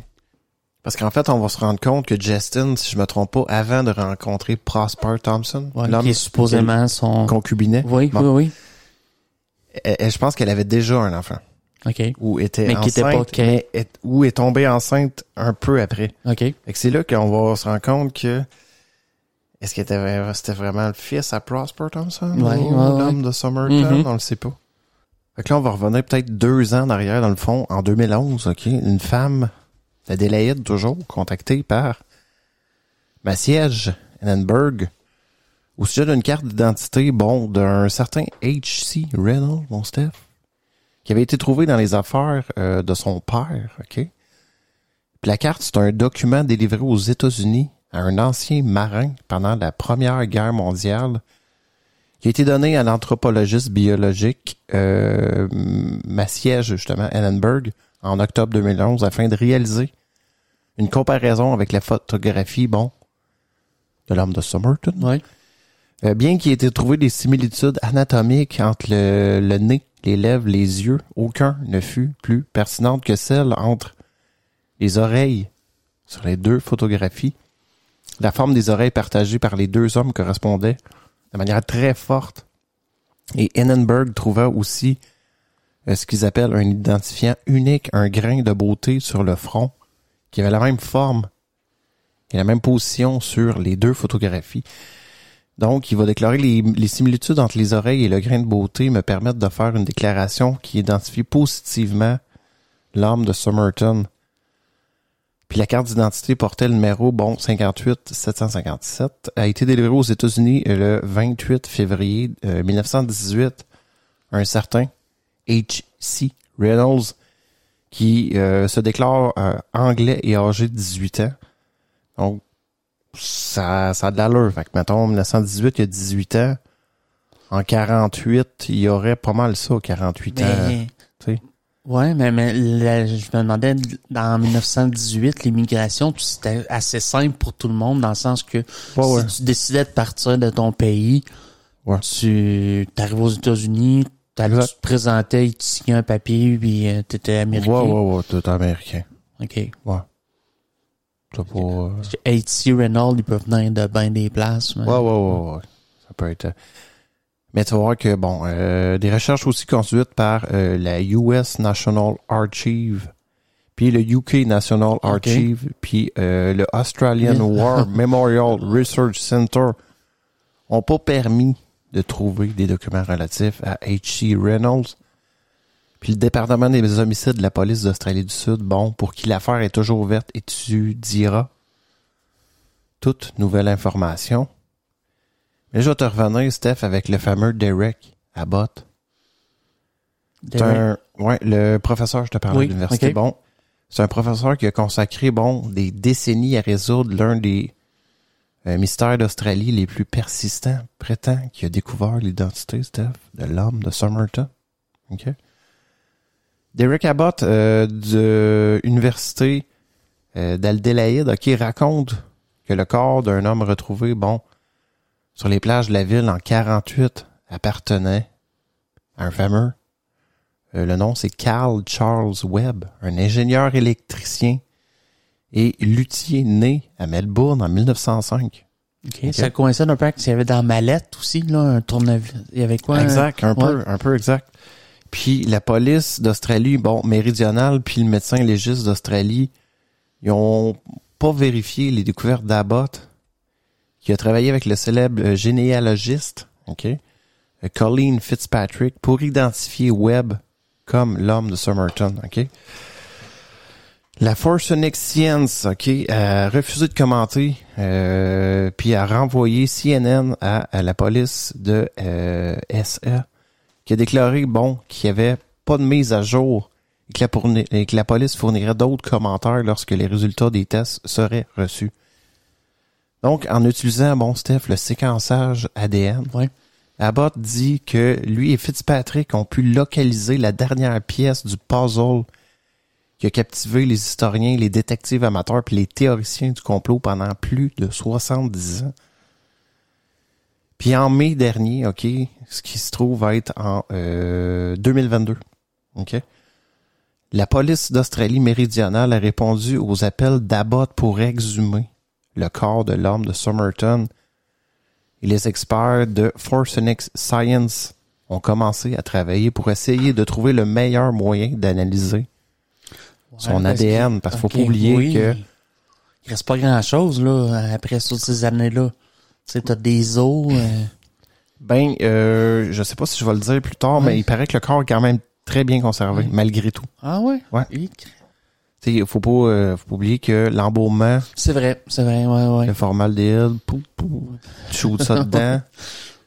Puis à la fin, Abbott, professeur à l'école de génie électrique et électronique de l'université d'Adélaïde, affirme que ce sont, à l'aide de quoi, Steph, les fameuses mèches de cheveux de l'homme piégé dans le fameux masque de mort en plâtre fabriqué par la police à la fin des années 40, qu'on avait dit, qui lui ont fourni ce qu'il dit être la preuve de l'identité de l'homme. La police a donné des mèches de cheveux à Abbott il y a 10 ans, alors qu'il poursuivait ce qui était devenu une quête personnelle pour résoudre le mystère de l'homme de Somerton. Les cheveux ont été examinés pendant des années par une équipe d'experts en ADN de l'université d'Adélaïde, qui a fourni les informations ADN qui ont permis à Abbott et M. Fitzpatrick aussi de réduire davantage le champ de recherche. Puis en mars, Abbott a déclaré qu'il avait établi le nom de Webb grâce à des années de travail minutieux avec le généalogiste, quand je te parle depuis tantôt, Fitzpatrick aussi, pour construire un arbre généalogique complexe d'environ 4000 noms, qui ont conduit au fameux Charles Webb, dont la date de décès n'avait pas été enregistrée. Puis en rapissant aussi cet arbre, nous avons réussi à trouver un cousin germain 3 fois éloigné du côté de sa mère, a déclaré Abbott. Puis le 23 juillet, ils ont comparé l'ADN obtenu à partir des cheveux au test ADN effectué par les parents éloignés de Webb. C'est comme l'un des mystères folkloriques que tout le monde veut résoudre. Et nous l'avons fait, a déclaré Fitzpatrick, qui a enquêté sur d'autres cold cases, notamment la disparition d'Amelia Earhart, qui est quand même un cas intéressant aussi, et le crash aussi du vol Northwest 4022 en 48 aussi. Il va dire, j'avais l'impression de grimper, d'être au sommet du mont Everest, a déclaré Abbott à propos du moment où ils ont fait la correspondance ADN apparente. Alors que la découverte semble clore le dossier sur le mystère de l'homme de Somerton, la confirmation apparente du nom de Webb soulève de nombreuses autres questions sur qui il était. Vraiment, là. Et comment il est mort. Exact, c'est ça. Là, je vais te dire qui était ce fameux Charles Webb. Selon Abbott, Charles Webb est né le 16 novembre 1905 à Footscray, une des banlieues de Melbourne, Victoria. Puis il était le plus jeune de 6 frères, On sait peu de choses sur ses débuts, dit Abbott, mais il a ensuite épousé une certaine Dorothy Robertson, connue sous le nom de Duff Webb. Puis lorsque Webb est apparu comme le principal personne d'intérêt sur l'arbre généalogique, donc Abbott et Fitzpatrick se sont mis au travail parcourant les archives publiques à la recherche d'informations à son sujet. Ils ont vérifié les listes électorales, les dossiers de police, les documents juridiques. Malheureusement, il n'y a pas de photo, Steph, de lui pour faire une correspondance visuelle, tu sais. Puis le dernier enregistrement connu que nous avons, que nous ayons de lui date d'avril 1947, lorsqu'il a quitté Dorothy. Ils sont séparés. A déclaré Fitzpatrick, fondateur d'Identifinder, International, une agence de recherche généalogique impliquée dans certains des cas les plus médiatisés d'Amérique. Il a disparu, puis elle a comparu devant le tribunal disant qu'il avait disparu et qu'elle voulait divorcer. Donc, il n'y avait pas d'enfant connu. Puis Fitzpatrick et Abbott disent que Robertson a demandé le divorce à Melbourne, mais les documents de 1951 ont révélé qu'il avait déménagé aussi à Bute, en Australie méridionale, à 144 km au nord-est d'Adélaïde, établissant un lien avec l'État voisin où le corps a été trouvé. Il est possible qu'il soit venu dans cet État, OK, pour essayer de la retrouver. OK? C'est juste nous qui décidons les points. Nous ne pouvons pas dire avec certitude que c'est la raison pour laquelle il est venu, mais ça semble logique. Reste à savoir, ouais. C'est beau d'être venu pour elle, là, mais la mort est autre chose aussi, là. Exact. Mais tu vas voir aussi que c'était peut-être une personne un peu peut-être dépressive ou tout ça. C'est ce qu'on va voir. T'sais. Les informations publiques sur web éclairent les mystères qui ont entouré l'affaire, mais pas tout à fait. Il relève qu'il aimait parier sur les chevaux, OK? Ce qui pourrait expliquer le code trouvé dans le livre, a déclaré Abbott, qui avait longtemps émis l'hypothèse que les lettres pouvaient correspondre à des noms de chevaux. Bon. Mais ça semble vraiment des lettres un peu disparates, là, un peu, je sais pas. Le poème aussi de Tamam Shud, Webb. Donc, ils disent que Charles Webb aimait la poésie et a même écrit la sienne, a déclaré Abbott sur la base de ses recherches. Mais en 49, lorsque personne s'est présenté aussi pour identifier le corps qui a été embaumé, un moulage en plâtre qui a été fait du visage de l'homme comme un rappel physique de ce qu'il était. Certains cheveux par inadvertance piégés dans le plâtre préservant de l'ADN, tandis que le reste de son corps a été enterré. Donc, des décennies plus tard, en 95, Abbott a entendu parler de l'affaire et s'est mis à essayer de la démêler. Puis en 2011, la police sud-australienne, a donné à Abbott l'accès à 50 cheveux trouvés incrustés dans le plâtre de l'homme. Fait que c'est un moulage, finalement, le plâtre de tantôt qu'on se demandait. Je pense, c'est ça, pour que les cheveux restent pris dedans. Ouais. C'est peut-être un vrai, c'est peut-être pas une sculpture comme on pensait, là.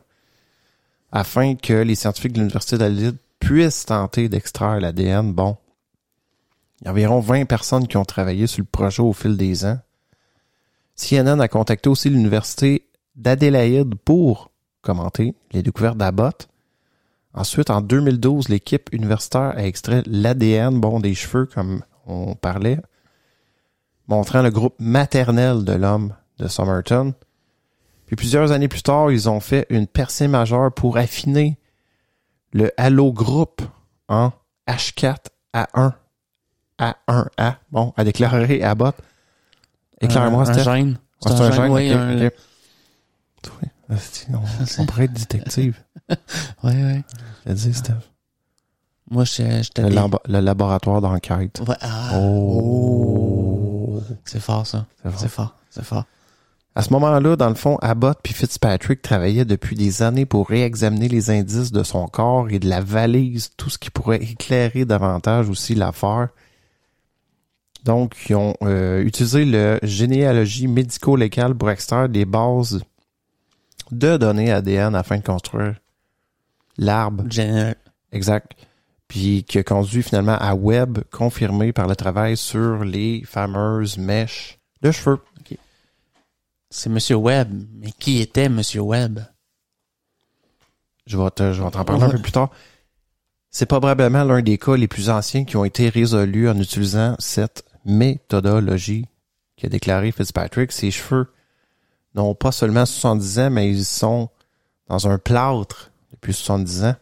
Puis Abbott a déclaré aussi qu'il n'avait pas communiqué ses conclusions à la police australienne, car il menait une enquête parallèle.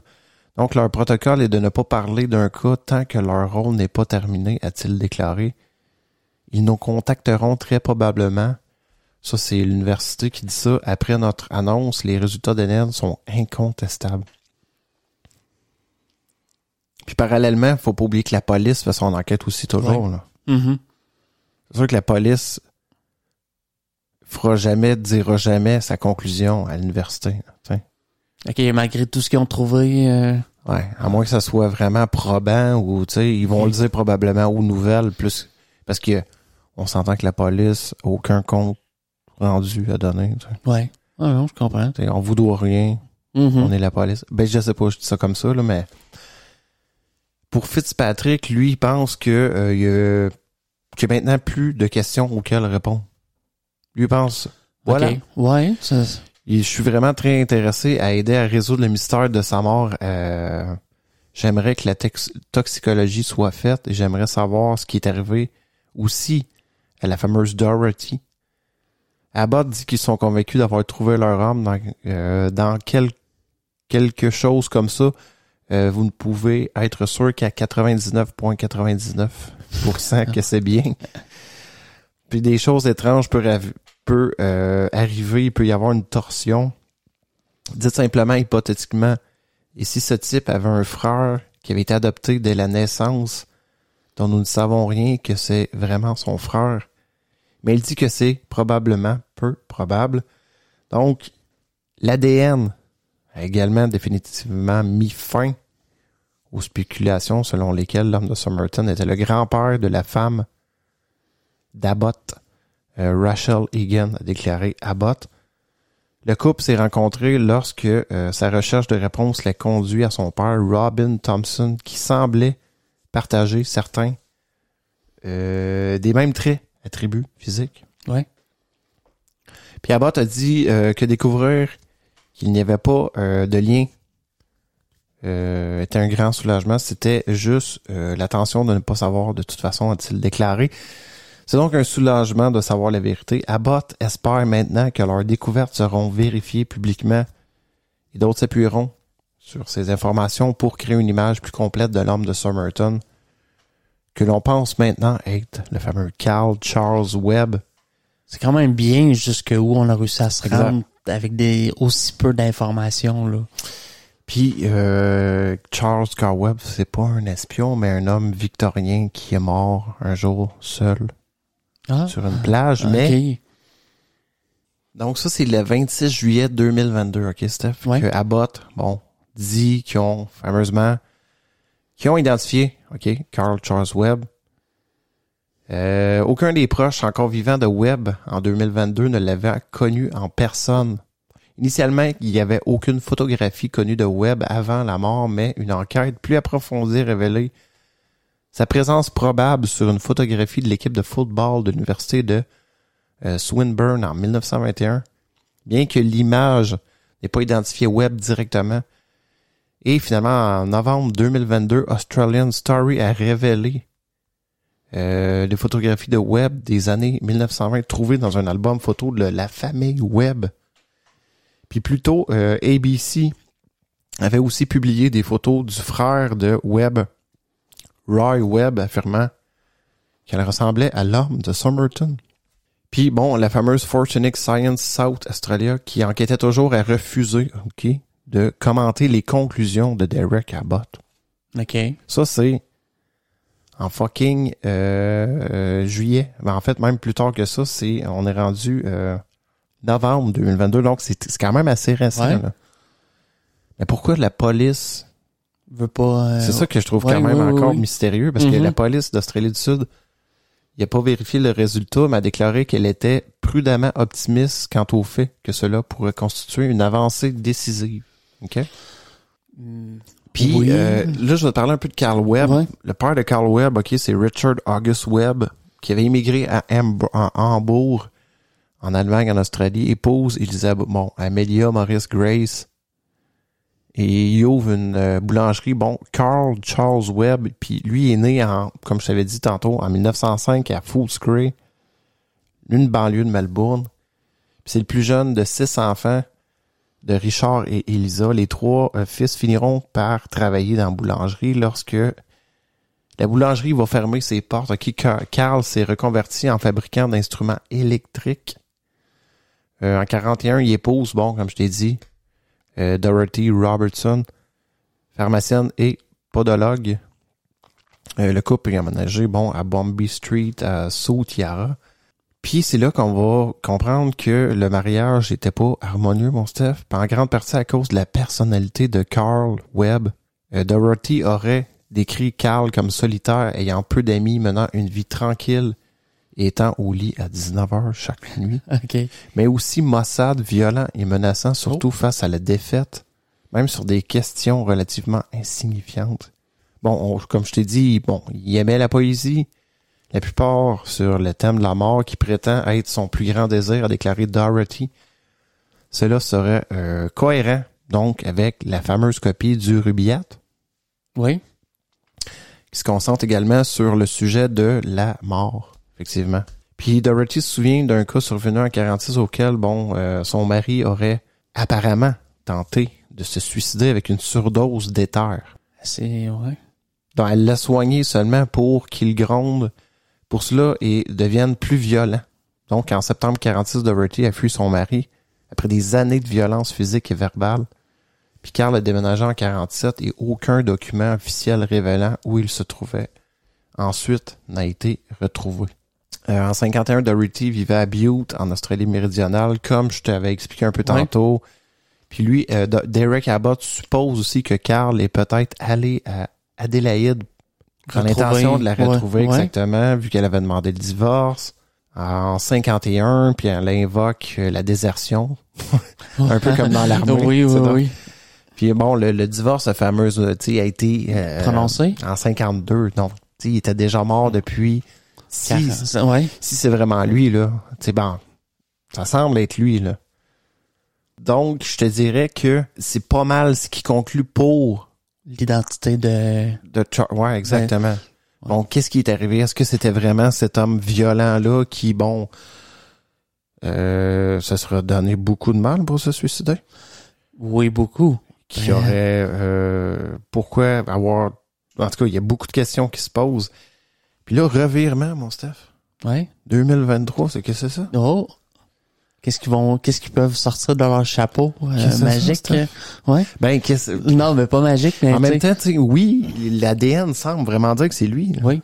Mais là, oui, mais la généalogie, l'ADN, tout. Mais là, j'ai trouvé, dans le fond, un autre patente, OK? Il y a 2-3 articles qui semblent tout le temps répéter ça. 2023, nouveau développement, parce que j'ai regardé partout sur le net, Steph, puis j'ai pas trouvé la conclusion comme quoi que la police disait, oui, effectivement, c'est lui. Okay. Oui, effectivement, c'est arrivé. Oui. C'était qui, lui? Oui, est-ce que c'est l'homme qu'on décrivait comme solitaire, violent? Ça semble. Ça semble être ça. Ça semble être vraiment ce gars-là. Ouais. Ça, aussi, tu sais, 1905-1948, ça a de l'allure. Il y aurait eu 43 ans à cette époque-là. Ça fait un certain sens. Pas mal l'âge du gars qui est décédé. Ce qui va arriver, Steph, c'est qu'il y a une statue, OK, à cette heure à Adélaïde. OK. Qui est, je vais te la montrer rapidement, OK, ils ont fait je pense que cette statue-là représente en fait un peu ce mystère-là. Ça ressemble à, vous irez voir dans le fond la fameuse statue qui est sur Ferris Avenue, OK, proche de l'esplanade où le corps a été retrouvé. Ils ont fait une espèce de banc avec une espèce de d'homme assis. Ouais. Je sais pas s'il faudrait que j'ai pas trouvé dans le fond, mais je pense que ça représente un peu le mystère de l'homme de Somerton. Je pense que cette statue-là est là pour ça. Okay. Ou c'est peut-être juste une décoration. Écoute, s'il y a des gens qui ont d'autres détails, vous me reviendrez parce que j'ai pas trouvé. Est-ce que c'était vraiment une statue reliée à ça? Parce que sur cette fameuse statue-là, OK, il y a un bouquet de fleurs accompagné d'un message d'anniversaire qui a relancé les spéculations sur la véritable identité de l'homme au centre de l'un des mystères les plus déroutants, les plus persistants d'Australie. Okay? Ouais. Fait que l'identité de Somerton, l'homme de Somerton est entouré, de mystères depuis que son corps a été découvert, par 2 jockeys, comme je t'avais dit, 2 hommes à cheval. Oui. En 48, sauf qu'après 74 ans de non-réclamation, d'identification, ce qui est pas tout à fait vrai, mais on s'entend que la réclamation a pas été faite là, du corps. Là, OK, jamais personne. Même, tu sais, c'est ce que je trouve drôle aussi, c'est que tu Dorothy qui se trouverait à être sa ex-femme. Ouais. Mais elle l'a fui. Elle l'a fui, oui, exactement. Mais tu sais, c'était tellement médiatisé. Elle l'aurait reconnu où. C'est ce que je comprends moins dans cette conclusion-là, c'est pourquoi qu'elle a pas juste dit OK, c'est mon ex violent que j'ai fui. C'est lui. Puis on n'a pas ça comme témoignage de sa part. Nulle part en 70 ans qu'elle a dit là, arrêtez de chercher. Là, c'était juste lui. Ouais. On ferme le dossier, c'est fini. Mais est-ce qu'une femme qui subissait autant de sévices comme ça a même pas voulu.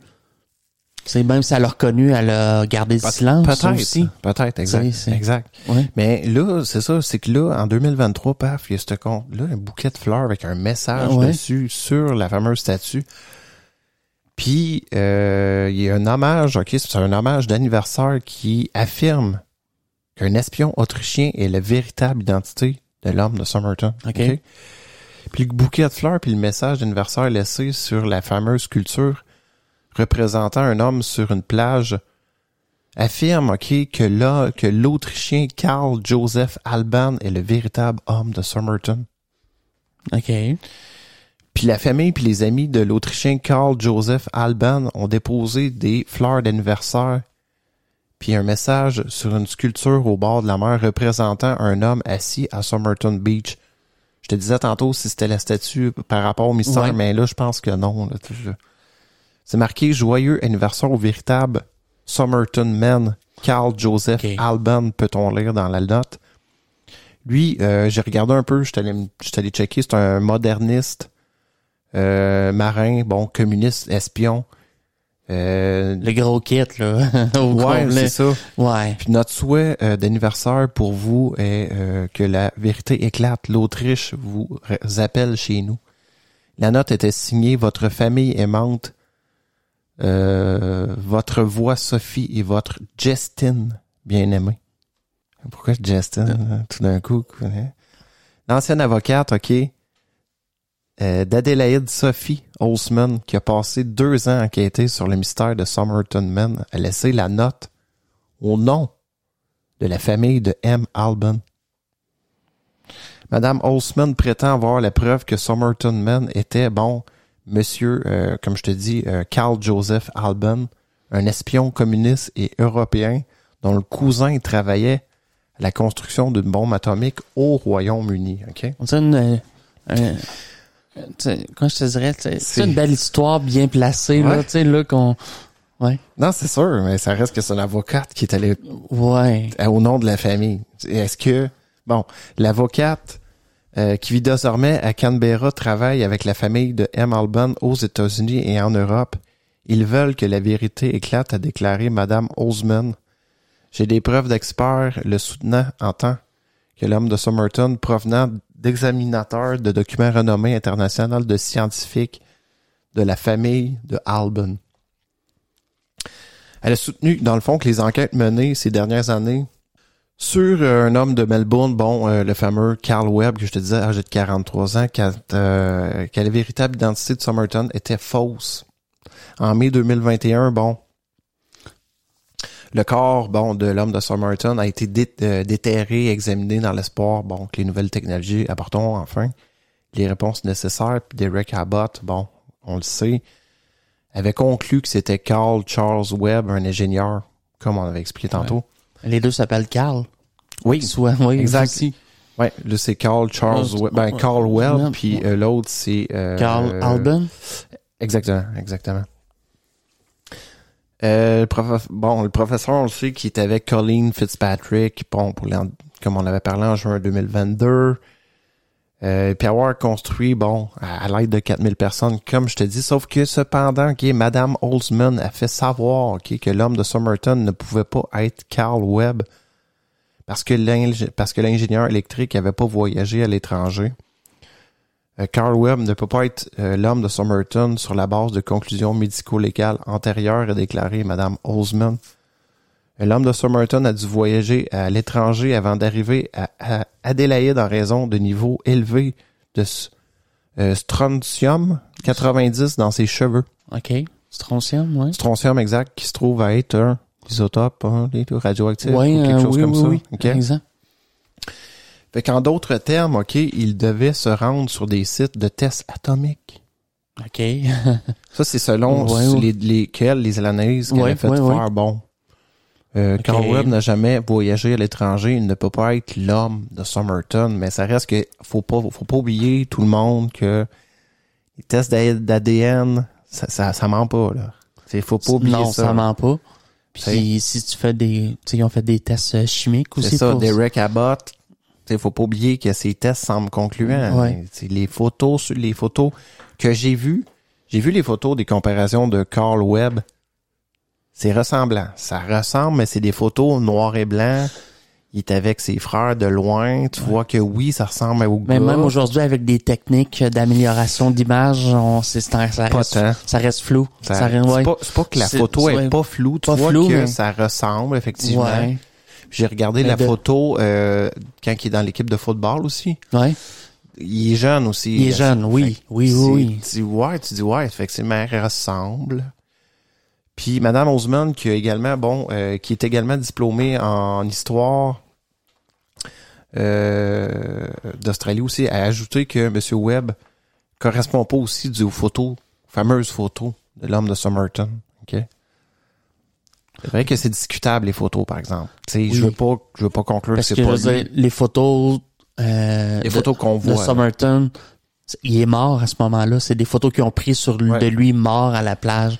Puis, tu sais, comme je te dis, les photos de Charles Webb de l'époque, c'est discutable. C'est pour ça que c'est difficile de dire, est-ce que c'est vraiment Carl Webb? Ouais. L'ADN semble indiquer que oui. Les photos, c'est discutable, plus ou moins, c'est ça. Ouais. Mais faut pas conclure que c'est pas vrai. C'est juste, je vous amène tout ce que j'ai trouvé. Puis, elle affirme aussi, que Monsieur Alban apparaissait sur les photographies de la valise trouvée avec l'homme de Somerton. Madame Osman a déclaré qu'elle avait reçu des informations sur la véritable identité de l'homme de Somerton et qu'elle explorerait ses recherches sur ce mystère déroutant dans un prochain documentaire télévisé. OK. Avec de nouvelles conclusions Exact. OK. Donc, ça, c'est c'est la dernière article que j'ai trouvé en 2023, OK? Puis, après ça, là, pour l'instant, c'est silence radio. Est-ce que j'ai manqué quelque chose? J'ai fouillé partout pour voir s'il y avait une vraie conclusion de la police australienne. Y avait-tu d'autres, à part, mettons, Derek Abbott, qui continue de frapper sur le clou, de dire que c'est vraiment lui. Mais là, t'avais la piste aussi. Tantôt, tu disais l'espèce de statue sur le bord de la plage. Mais la statue, je me suis rendu compte que je pense que ça a aucun rapport, dans le fond. La statue semble pas représenter l'homme de Somerton. Là. Ah non, mais toi, tu parles de la statue avec la lettre? Oui, avec les fleurs, puis... Oui, mais c'est tout ce que je viens de te dire, c'est l'avocate qui a mis la lettre et les fleurs au nom de la famille. OK. De l'autre que je te disais, de Carl Joseph Alban. Qui serait un espion autrichien. Autrichien, mais ça a été fait dans l'idée que l'homme de Somerton, que c'était pour représenter la mort de l'homme de Somerton, dans le fond. Elle, son explication, c'était que c'était Monsieur Alban. Exact. OK. Sauf qu'on dirait que ça sort, elle arrive de nulle part, puis elle nous pointe ça. C'est ça. Oui, en tout cas, c'est... Ça reste que, tu sais, c'est un avocate. Tu te dis, est-ce que c'est un troll, la fille? Elle veut juste faire ça? Non. Oui. Ça peut être une bullshitteuse, là. Oui. J'ai quand même trouvé 3-4 fois cet article-là. OK. Mais tu sais, mettons, comme conclusion, je te dirais, Steph, si on y va avec la conclusion de Derek Abbott. Oui, que je trouve qu'il y a quand même du sens, là. C'est quand même une histoire triste. Oui. Tu sais, c'est un homme brisé, Oui. qui s'est rendu à la plage, puis qui s'est donné la mort, probablement. Oui. Mais, faut pas t'oublier toutes les autres choses, là, en arrière, là. Il y a quand même toutes les incohérences qui mènent à sa mort aussi, là. Tu sais, pourquoi? Oui, mais est-ce que les gens ont connu juste une facette de lui, puis il y avait une vie en arrière autre, tu sais, qui a mené à sa mort aussi, pourquoi? Justin. Sa femme? Parlait russe. Oui. Sa mère, la mère c'est sa mère, oui, ça. Puis pourquoi Justin a réagi en voyant l'homme de Somerton? Le buste. Oui. Puis à chaque fois je pense qu'il y a 2 fois qu'ils l'ont interrogé, justement. Puis les 2 fois, elle réagissait de façon vive, comme si elle le connaissait. Mm-hmm. Puis j'ai vu des photos aussi de son premier fils à Justin, OK? Puis il y a des traits, il semble avoir des traits. OK. Est-ce que entre le Alfred Boxall, qui fut un de ses premiers chums en 45, son premier chum, à qui elle a donné les rubillards. Bon, comme, je sais pas si c'était vraiment un ami ou un chum. On le sait plus ou moins. Parce que dans l'histoire, c'était avec M. Prosper. Exact. Oui. Ça, c'est son mari d'après concubinage. Bon. Oui. Mais entre ça, est-ce qu'il y a eu une espèce d'histoire d'amour entre peut-être. Oui. 2 espions russes? Oui. Non, mais ça a l'air, oui, tu sais. On a tellement de films qui expriment ça. Oui. Tu sais, il y en a eu. Oui. Faut pas oublier que c'est l'époque, c'est la guerre froide. Oui, exactement. En 48, on est en plein dans la guerre froide. Mais est-ce que c'est juste Carl Webb? Simplement le gars ordinaire. Cet homme triste. Bouleversé. Violent. Oui, violent. Quelqu'un de bon. Fermé ou sur lui-même. Ou... Triste, fermé, quelqu'un de très simple. Qui s'est donné beaucoup, beaucoup de mal pour mourir. Oui. Trop pour quelqu'un qui a... C'est pourquoi de là enlever toutes les étiquettes sur ton linge. Oui. Ça ressemble à des vieux trucs d'espion, tu sais, de pas, tu sais, de t'enlèves les marques. Pourquoi t'as aucune identité sur toi, aucun portefeuille, ni dans ta valise? Pourquoi personne peut t'identifier? Pourquoi que t'as eu 6 frères, ok, puis t'es le plus jeune, puis que à l'échelle nationale, ok, ils ont parlé pendant l'année 48-49 de 49, ça tous les jours quasiment là. Pendant un certain bout là, puis il y a eu des écoutes. Moi c'est pas tellement l'identité, moi c'est plus le fait que c'est comme l'homme qui n'existait pas. Oui, oui. Il existait, mais tu sais quand je te dis. Mais c'est comme s'il existait plus. Ouais. À sa mort, on dirait que tout le monde, même si là il disait oui, effectivement il n'y a pas d'amis. Ouais. Pas d'amis, pas rien, mais t'avais des parents, t'avais des frères, t'avais des oncles, t'avais des familles. Personne s'est manifesté. C'est sûr que ça arrive, il y a du monde qui coupe complètement. Oui. T'sais. Ben, ça explique pourquoi il est, je sais pas, tu sais, mettons, c'est un enfant qui aurait disparu C'était-tu quelqu'un qui vivait tellement refermé avec juste sa femme, refermé au monde? Ouais, mais ça, c'est, tu sais, je veux dire, il a été retrouvé sur le bord de la plage où ce que personne n'a pu l'identifier. Je sais pas. C'est... Quelqu'un l'aurait identifié si l'histoire a été aussi simple qu'un gars triste, malheureux, qui décide d'en finir. C'est ce que je pense. Tu sais, je veux pas faire planer le doute sur les conclusions de Rick Abbott, mais ça reste que j'ai toujours pas vu le mec, le jour que la police va dire ouais, c'était lui. C'était lui, ouais. C'était ça. Est-ce que je vais être plus satisfait? Probablement. Mais cette histoire-là était encore plus folle à l'époque quand j'ai connu, tu sais, moi j'ai connu cette histoire-là en 2016, 2015. OK. Puis tu connaissais pas vraiment les développements de Derek Abbott. Fait imagine. Avec ça. C'était le total mystère parce que là on se disait c'est sûr que c'est un espion. C'est sûr, tu sais. Ouais. Ça avait de l'air de ça, tu sais. Mais ça reste que, tu sais, les choses liées aussi que j'ai expliqué. Fait que toi, dans le fond, ton avis? Non, moi, je ne pense pas que c'était une simple personne ordinaire ou peu importe. Comme tu dis, avec les années, la fin de la guerre, je pense pas. Quelqu'un l'aurait identifié, c'est certain. C'est ça, c'est dur à dire. Tu sais, mettons, on le sait qu'en 48, la plupart des hommes avaient fait la guerre. Oui, pour la plupart, oui.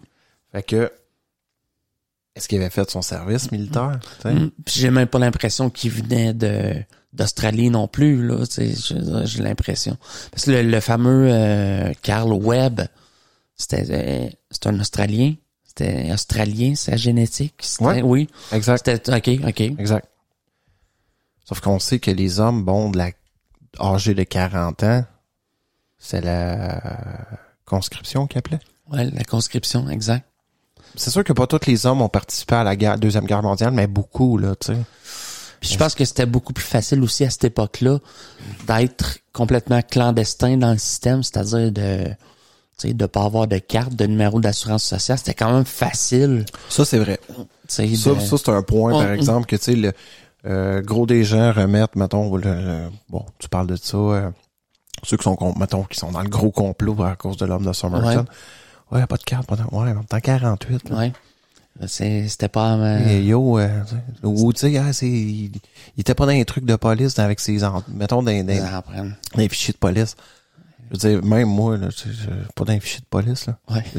Non, mais 80% des gens ne sont pas dans les fichiers de police. Ben non, c'est sûr. Tu sais, mes empreintes, peu importe, je ferais un meurtre, mais ils trouveraient mes empreintes, ils reliraient même pas à moi parce que, tu sais, tu comprends. Ils ont rien, c'est ça. Exact, c'est ça. La seule façon qu'ils pourraient m'identifier, c'est avec mon ADN. Ouais, absolument. Fait que les policiers, aujourd'hui, se fient à l'ADN beaucoup plus qu'aux empreintes. Ouais. Mais les empreintes aident pour voir si t'es fiché. Mais si t'es pas fiché... Puis en plus, dans ce temps-là, puis en plus... Tu sais, imagine, c'était des papiers, là, puis c'était des identifications à la loupe. À la loupe. Il y avait pas des... Fait que bon, est-ce que l'homme de Somerton était plus? Moi, peut-être, j'ai encore des doutes. Je me dis, ouais. Non, ben, Je pense qu'il était peut-être plus aussi. Moi, je pense qu'il y a quelque chose qui marche pas, là. Pas de là à dire que c'est un espion, mais je sais pas. Oui, ben comme t'as dit, tu sais, son linge, ses étiquettes, tu sais, puis l'espèce de code dans son livre aussi, là, tu sais, qu'on trouve. Bon, est-ce que c'était un code? Est-ce que... Tu sais, le fait aussi que, bon, qu'il y ait eu un autre, bon, meurtre ou suicide, bon, plus un suicide relié avec encore les rubiates, bon. Ouais. 3 ans auparavant, bon, est-ce que c'est un... Puis le suicide a eu lieu dans un parc, bon, un parc qui était juste situé à côté du fameux parc où Justin avait donné les rubiates à monsieur Alfred Barr. Tu sais, c'est quand même... c'est un addon, mais c'est un crise d'addon. Ouais, c'est un menaçant. Tu sais, ça veut pas dire... C'est peut-être juste un addon puis un hasard, mais c'est quand même assez poussé. Puis le fait aussi, bon, l'homme qui était retrouvé avec son fils dans un sac. Ouais. Puis bon, sa femme, elle a été menacée de pas... Parce que son mari prétendait connaître l'homme de Somerton qui avait peut-être travaillé avec lui. Puis elle se fait menacer. Des brouilleurs de pistes. Oui, c'est ça. Est-ce que c'est juste encore aussi un hasard, bon... Ou, tu sais, est-ce que Charles Webb était juste un nobody? Nobody, qui était... Que même sa femme ne l'aimait tellement pas. Puis les gens ne l'aimaient tellement pas qu'ils ont même pas voulu, tu sais. Exact. Non, c'est pas lui, je sais, tu sais qui. Peut-être que Charles Webb. C'est juste... Charles Webb. Ouais. C'était peut-être juste quelqu'un qui... Sauf qu'il va avoir réussi son coup en pas à peu près. Ouais. Tu sais, quand je te dirais, tu sais. Puis il disait qu'à cette époque-là, bon, on sait que la digitaline, ouais, c'était ça. Était facile à se procurer. Ouais. Donc, moi, je l'imagine, bon, juste quelqu'un qui se déplace, bon, va manger sa tourte, se rend à la plage vers 6h30. Avec ses fausses smokes, ses fausses cigarettes dans un vrai paquet. Exact. S'assit, fume une cigarette, prend son poisson. Tu peux être faut pas t'obliger que il y avait un botch dans sa... Puis en plus, il y avait une cigarette sur le bord de l'oreille. Ouais. Fait que tu vois son chemin. Non, mais la digitaline, est-ce qu'il aurait pu la mettre dans la cigarette, la fumer? Je pense. L'inhaler? Bonne question. Tu sais, je sais pas si on fait des tests sur le botch.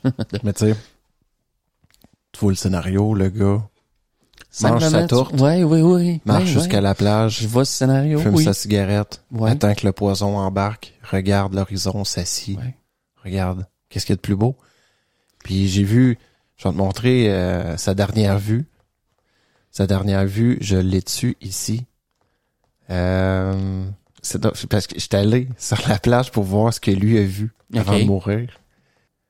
Tu sais, je veux dire, c'est ça sa vue. C'est ça sa vue, ok. Tu sais, t'as le golfe, en fait, c'est le golfe Saint-Vincent qui se trouve être, bon, à côté de la Grande Baie australienne. Ouais. Non, mais j'aime ça. Je trouve, c'est comme t'es un espion, là. Tu sais, tu t'en vas mourir là. Je sais. La dernière vue, c'est la mer, puis... Ou t'es juste quelqu'un de désespéré. Oui, aussi, en même temps. Qui trouve pas son ex, puis...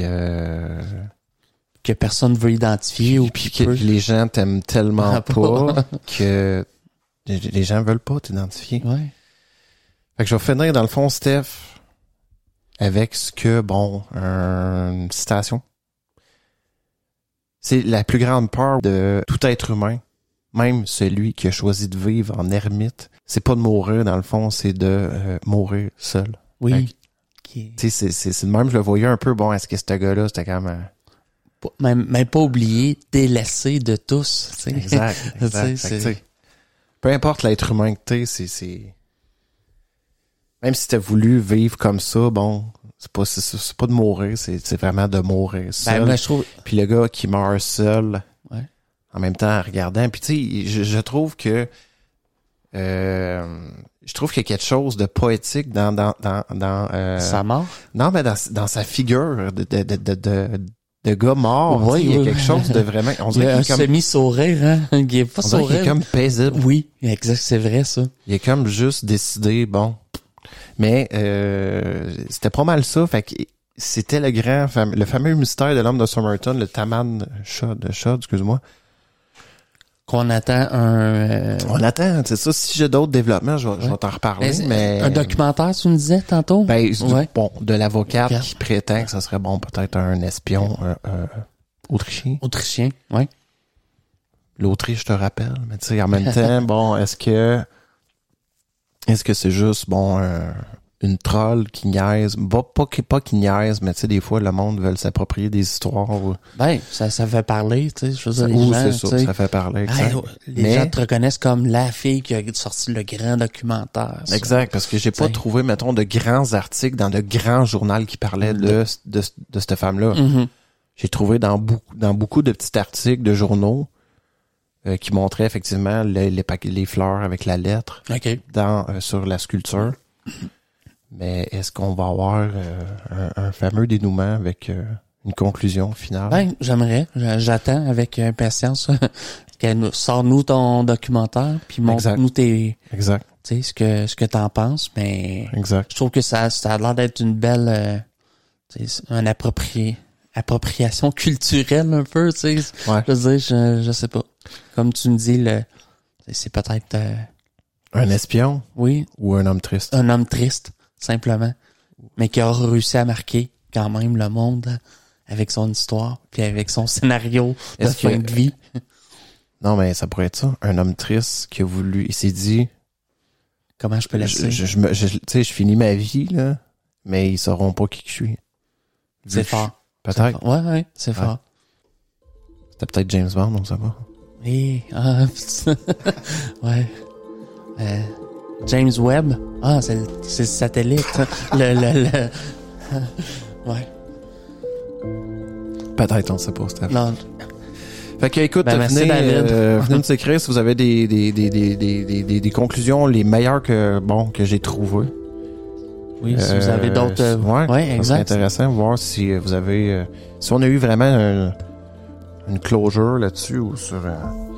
Fait que, venez nous voir, tout le monde. On est partout. Hein. Ouais. On est sur Facebook. On peut pas nous manquer. Hein. Mais non, on est sur X. On est sur Apple Podcasts, Google Podcasts. On est sur Spotify. On est sur... un peu sur YouTube.